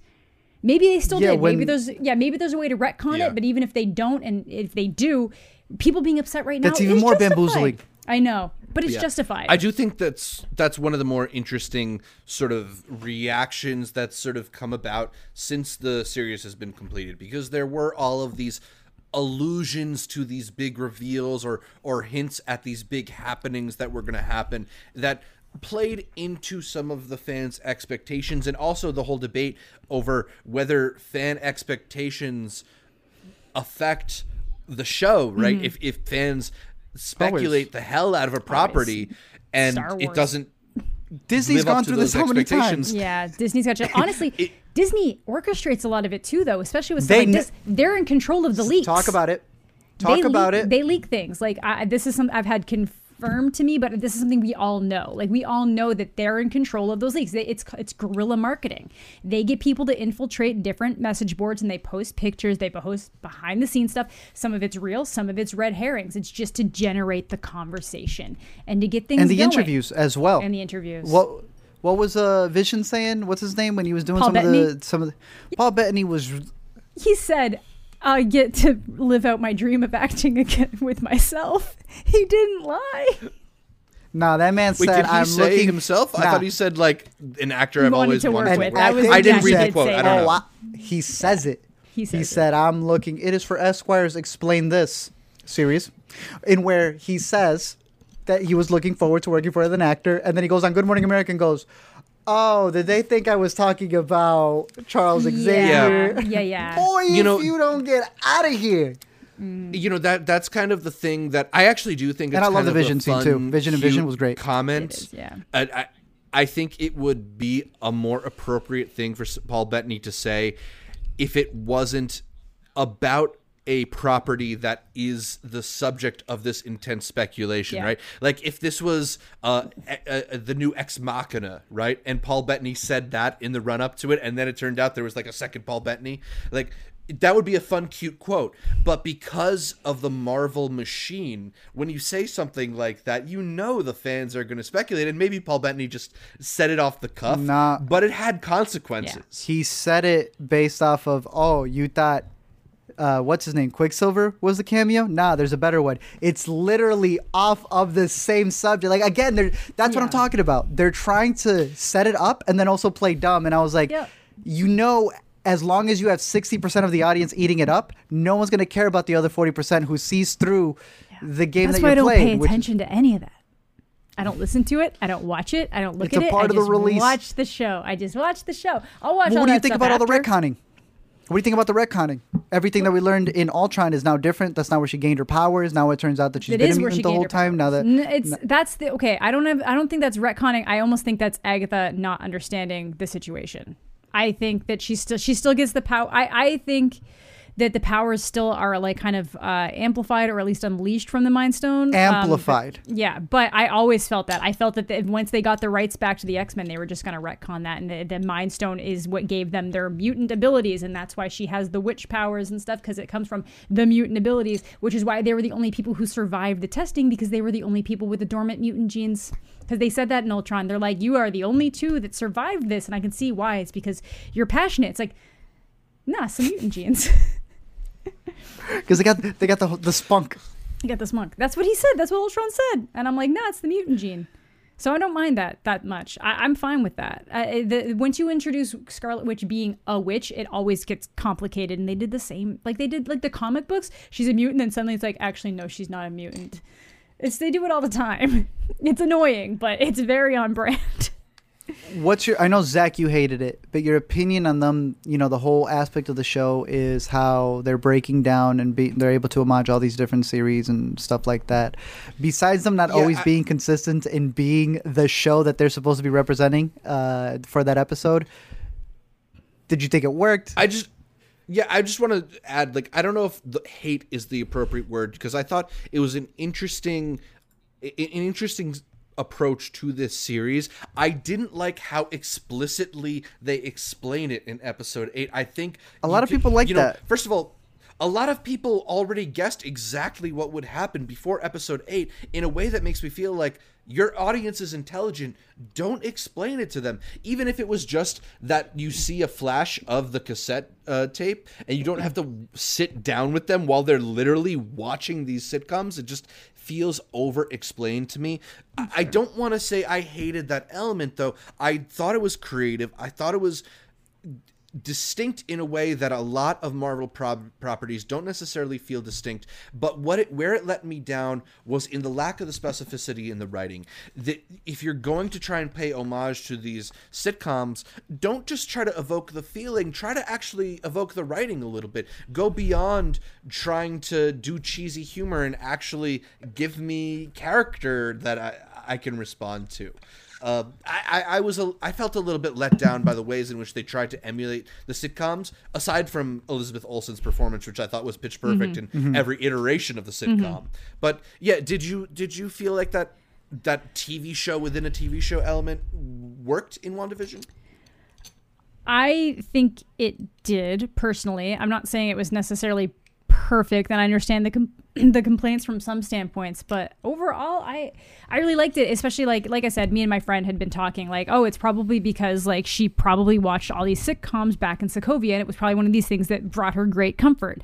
And to me, I know that episode felt like hand-holding, but to me it was more just almost beating her down emotionally. It's like, we're going to take you to see your parents again. We're going to take you to watch through this, like the last moment you remember being truly happy. Like you're sitting there, you got a big smile on your face. You look at your mom, and your mom, she gives you a little, and then, oh my God, it's visceral. Like you see their backs go, and like they're dead in real life. They're dead, but whatever.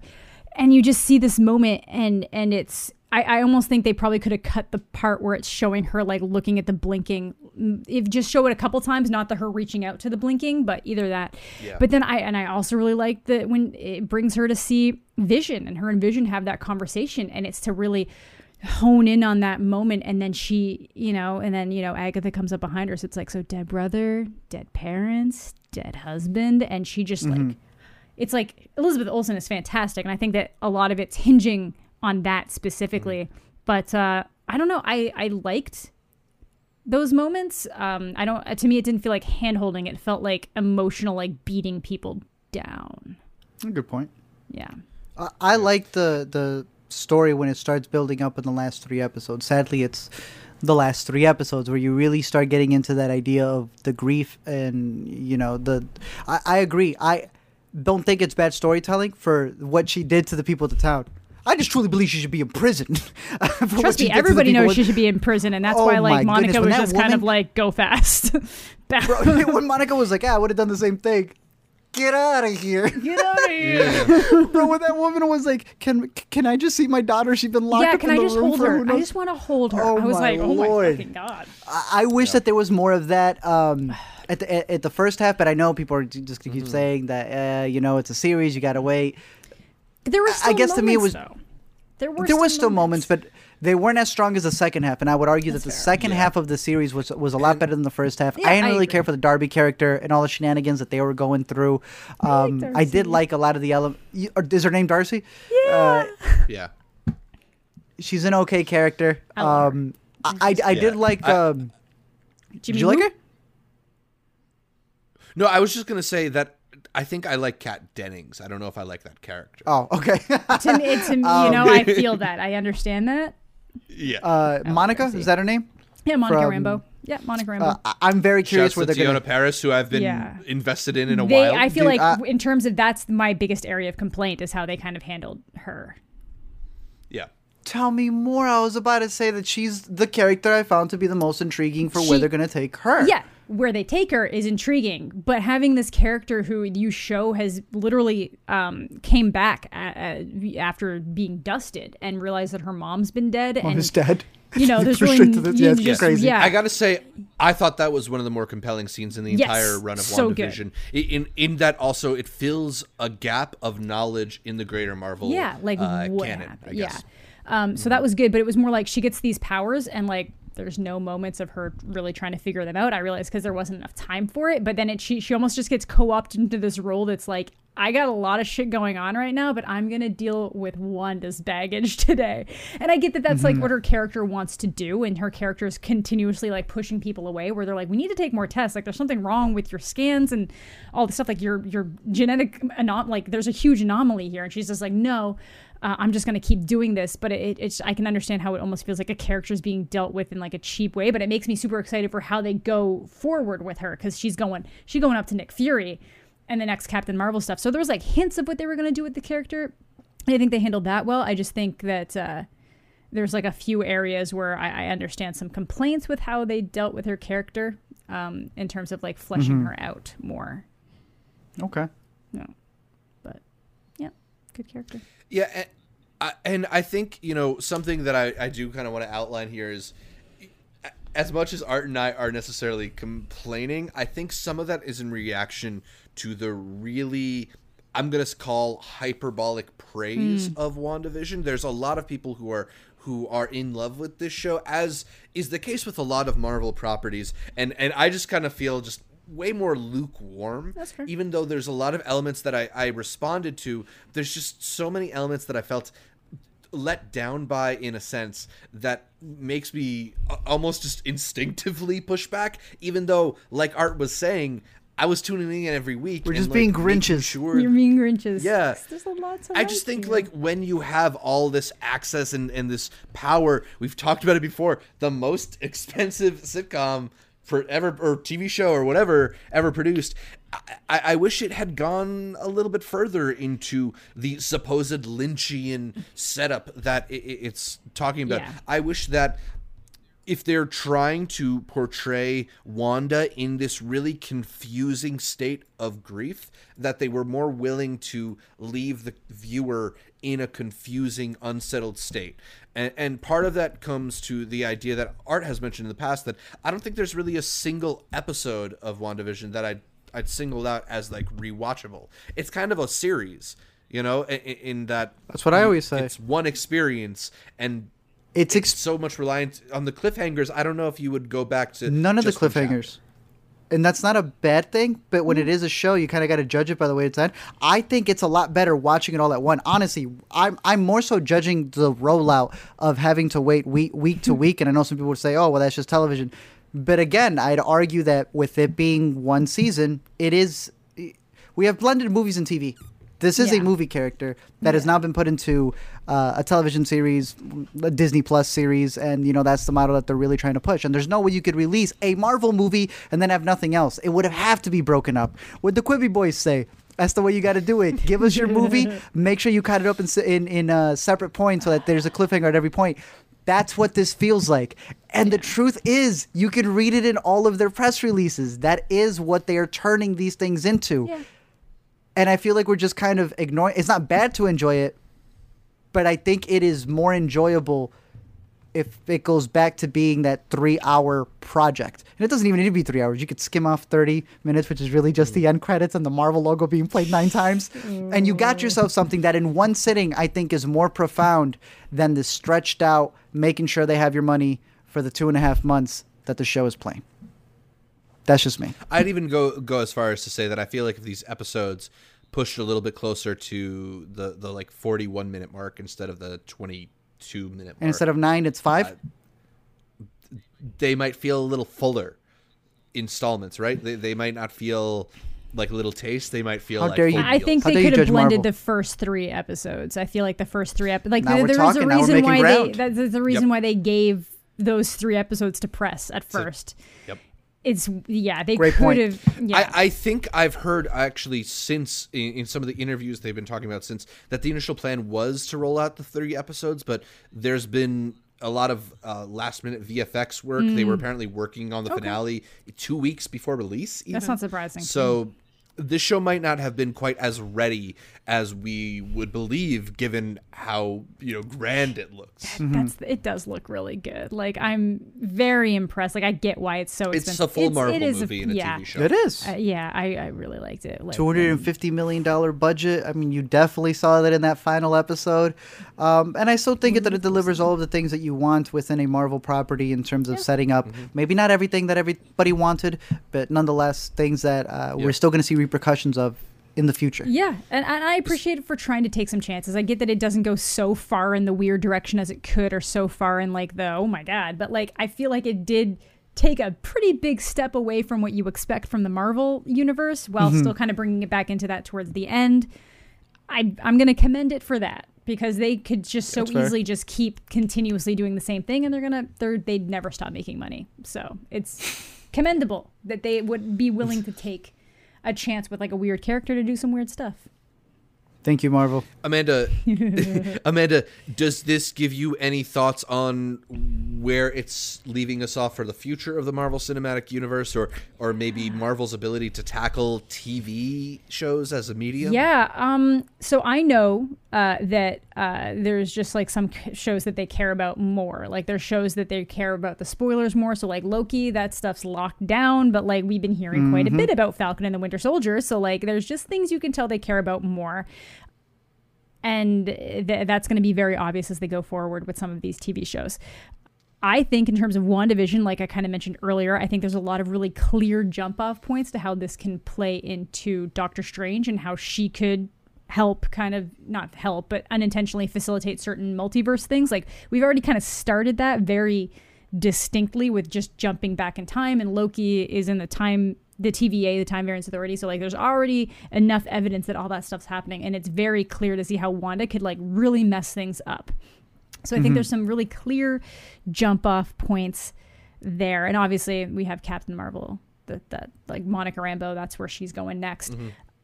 So in terms of TV, it's almost very easy to see which ones are like the big hitters, and it doesn't mean the other ones aren't going to be good, but it's just like which ones to look for to know what's going to influence what's coming next.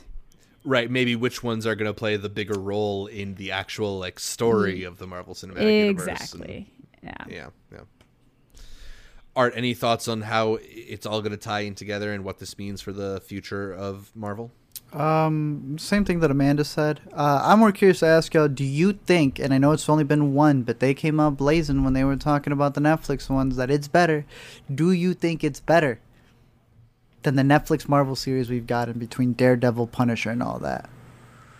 Because I don't think this season rivals the season one. Because that is, I would say, fair enough to compare. Different network, so what? Different approach. And I'd like to say that the Netflix ones did a much better job at telling a full series. That one of the reasons that I feel like maybe Daredevil and Jessica Jones might be a little bit better is that they kind of feel a little bit distinctive too. Like for as unique as WandaVision is, it still does feel of the same tone as the Marvel Cinematic Universe, whereas the Netflix shows kind of felt like their own gritty thing. Yeah. But Amanda, you're more of the Marvel junkie than I am. So what do you think? I love Jessica Jones. I love it's like the first season specifically. I love Daredevil.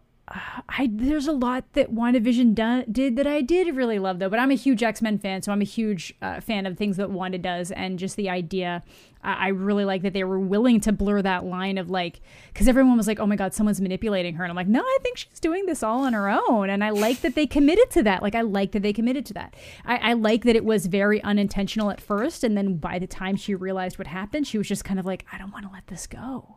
And I like that she kind of got to a point where she had tricked herself into thinking that everything was fine and normal, and that she was making people's lives easier and more simple. Because who wouldn't want to live in a sitcom? Like, that's so nice. You don't have to worry about the stresses of life. I like that they committed to that. So I really appreciate that. I would say that I like it like on par with those. I think those were more shocking at the time because, you know, we were so used to these network superhero shows that weren't always the best, and like the CW stuff that was just super drawn out. So this was kind of like, those are some of our first tastes of these like 10 episode, just get it done, minimal filler superhero television shows. So like I appreciated those for those. They felt new. So by now we're kind of used to it. Yeah. At the end of it, no matter what we say, whether we like it, whether we don't, Amanda was bringing up how even in her video, she had people yelling at her for the things she already said at the video. Exactly. It's Marvel. It's so big. There's going to be strays no matter what. Yeah. I know we always get yelled at. They tell us, stick to the indies. Then we head on over to LME and they're like, stick to the Marvel stuff. So either way, it just really depends on the format that you release it. The format is the biggest criticism that I have when it comes to the show. You know, I know it's going to be the new thing with all of the upcoming shows that they have. It's going to be the way to push Disney Plus. It's going to be interesting to see how they start managing the movies and this, especially with, you know, the pandemic having shifted everything around. Yeah. This one coming out first when it was supposed to come out like fourth to all of the other ones. So I don't know if they maybe took out scenes from WandaVision to add somewhere else. I don't know. Maybe that's why there was rumored to be 10 episodes and we only got 9. Yeah, we'll see. So that's why the editing was delayed for a bit. So we'll see how all of that works out. But at the end of it, whether you liked it, whether you didn't, I know all of us tuned in. I know we're all going to be tuning in for the special that's coming up, Winter Soldier, all those different things. I'm hoping to like it a lot more. I still think the Netflix ones are a bit better. But nonetheless, leave us your hate. Leave us your love for the show. Leave us all that stuff down below in the comments. And if you want to argue about WandaVision, if you want a safe space, come to my video. There's costume changes and everything. There are plenty of people to enjoy WandaVision with. We're giving you our perspective, right? Mm-hmm. Hopefully you tuned in because you want to hear our perspective, even if maybe some of the perspective is being slurred. I sound very smart. So yeah, cheers, and hopefully you enjoyed WandaVision. If not, definitely let us know if you haven't enjoyed it, but I'm sure you'll let us know if you did enjoy it in the comments below, emailing us, IntercutPod, or of course the IntercutPod Discord. We should move on to our final segment of This and Every Week. It's the New to See, where we give you our picks for the week, recommendations for the folks to watch at home. Art, anything you want to recommend that people check out? Since the last time, I know that I brought up some other recommendations that will be mentioned in upcoming episodes. So some of the stuff that I missed, I don't know if we ended up mentioning, I'm trying to find it here, something that both you and I really liked, and it is not Chaos Wonking. Test Pattern. Did you and I get to talk about Test Pattern on Intercut? No, we haven't talked about Test Pattern. Then let's talk about Test Pattern. That was what I was going to bring up too. All right, perfect, because I didn't even realize that this is barely getting its full release. I thought it already had a virtual release, but March 12th is when it's getting its entire IFC release. So that's a movie that I would definitely say seek out if you can. I thought it had some very good performances in the film.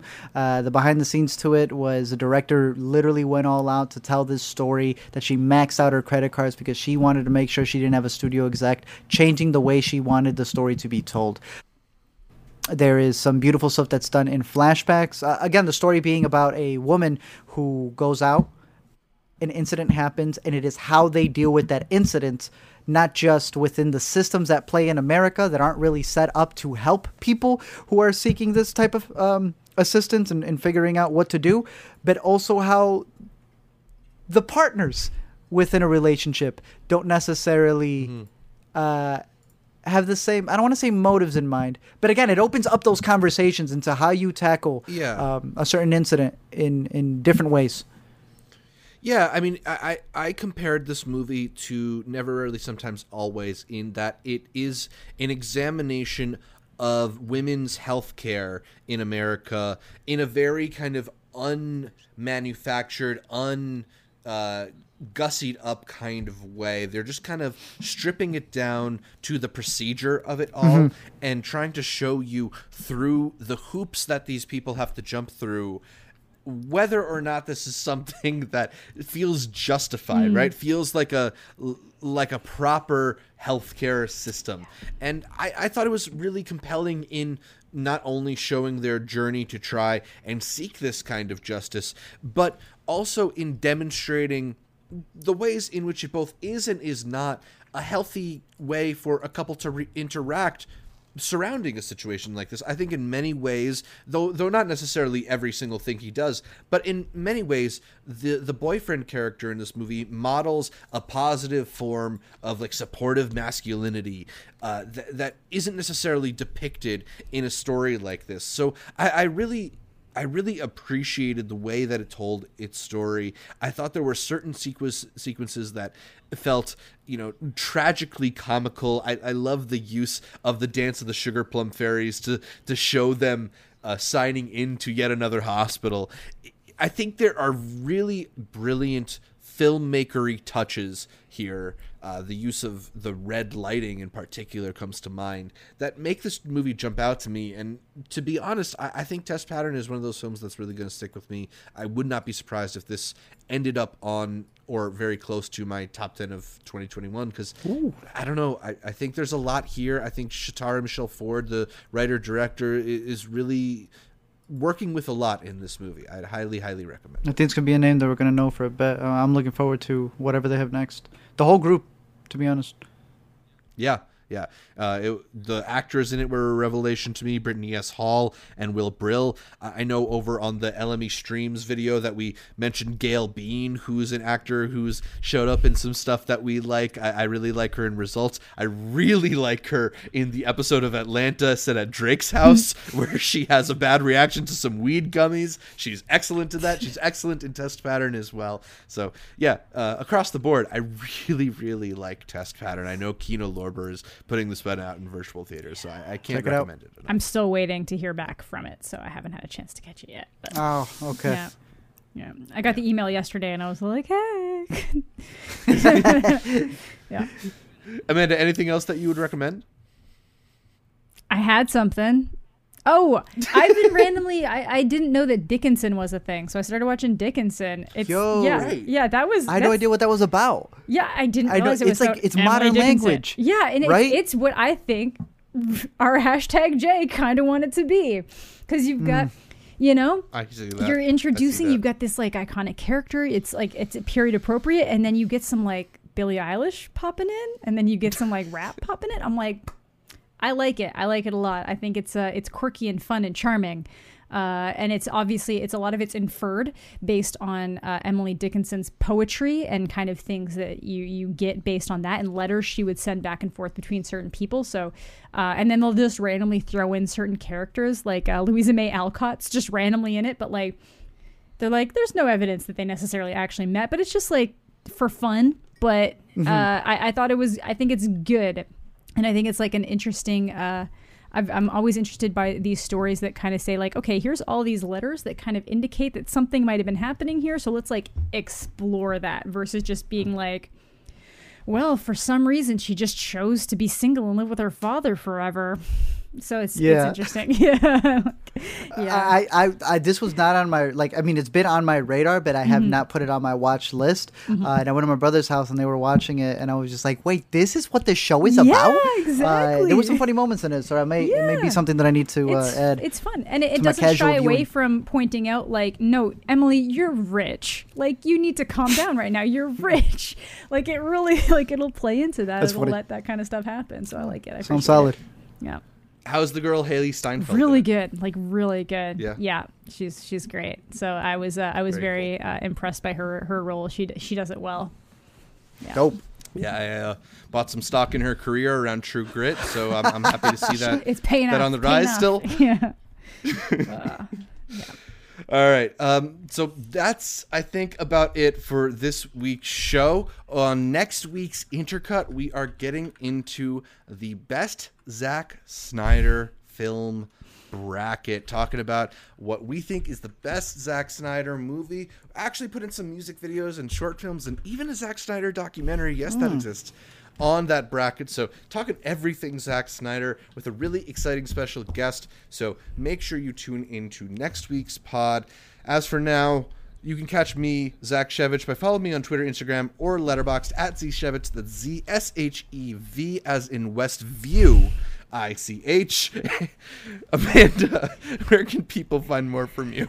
You can find me on YouTube, Twitch, Twitter, Instagram, Letterboxd, all at Amanda the Jedi, as in the other property that Disney owns. Exactly. Art, what about you? If you weren't already upset over the WandaVision talk, definitely join us next week to get even more upset over the Snyder talk and yell at us over at LME on YouTube, on Y'all Twitter. brave. Every week here on the Intercut Podcast. You can listen to every episode of the Intercut Podcast on iTunes, SoundCloud, Spotify, your favorite podcatcher. I like Overcast. And then make sure you're subscribed not just to the audio podcast, but to the video feed as well over on youtube.com/intercutpod, where you can catch our bright smiling faces as we run through the latest in entertainment. Find new episodes of Intercut every Monday. And please leave us a comment, like the video.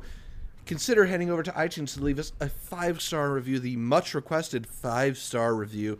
Shout out to our listeners everywhere. If you are helping us out, putting us on those TV and film podcast charts. Mm-hmm. Just realizing now, I've been sitting with this empty Sundance mug the whole time and drinking out of this boring clear glass. Like I could have been like in theme and everything. It's so boring. Yeah. All right, roll it back. Like our Facebook, Instagram, and Twitter pages. All of them are at Intercut Pod. And check out the Patreon, Intercut Pod. Check out the Discord. Link in the description down below. You can head to all those places to get updates throughout the week from me, from Art, from Amanda, from all the guests that we feature here on Intercut. Thanks again for tuning in. And until next time, Stolat to 100 more.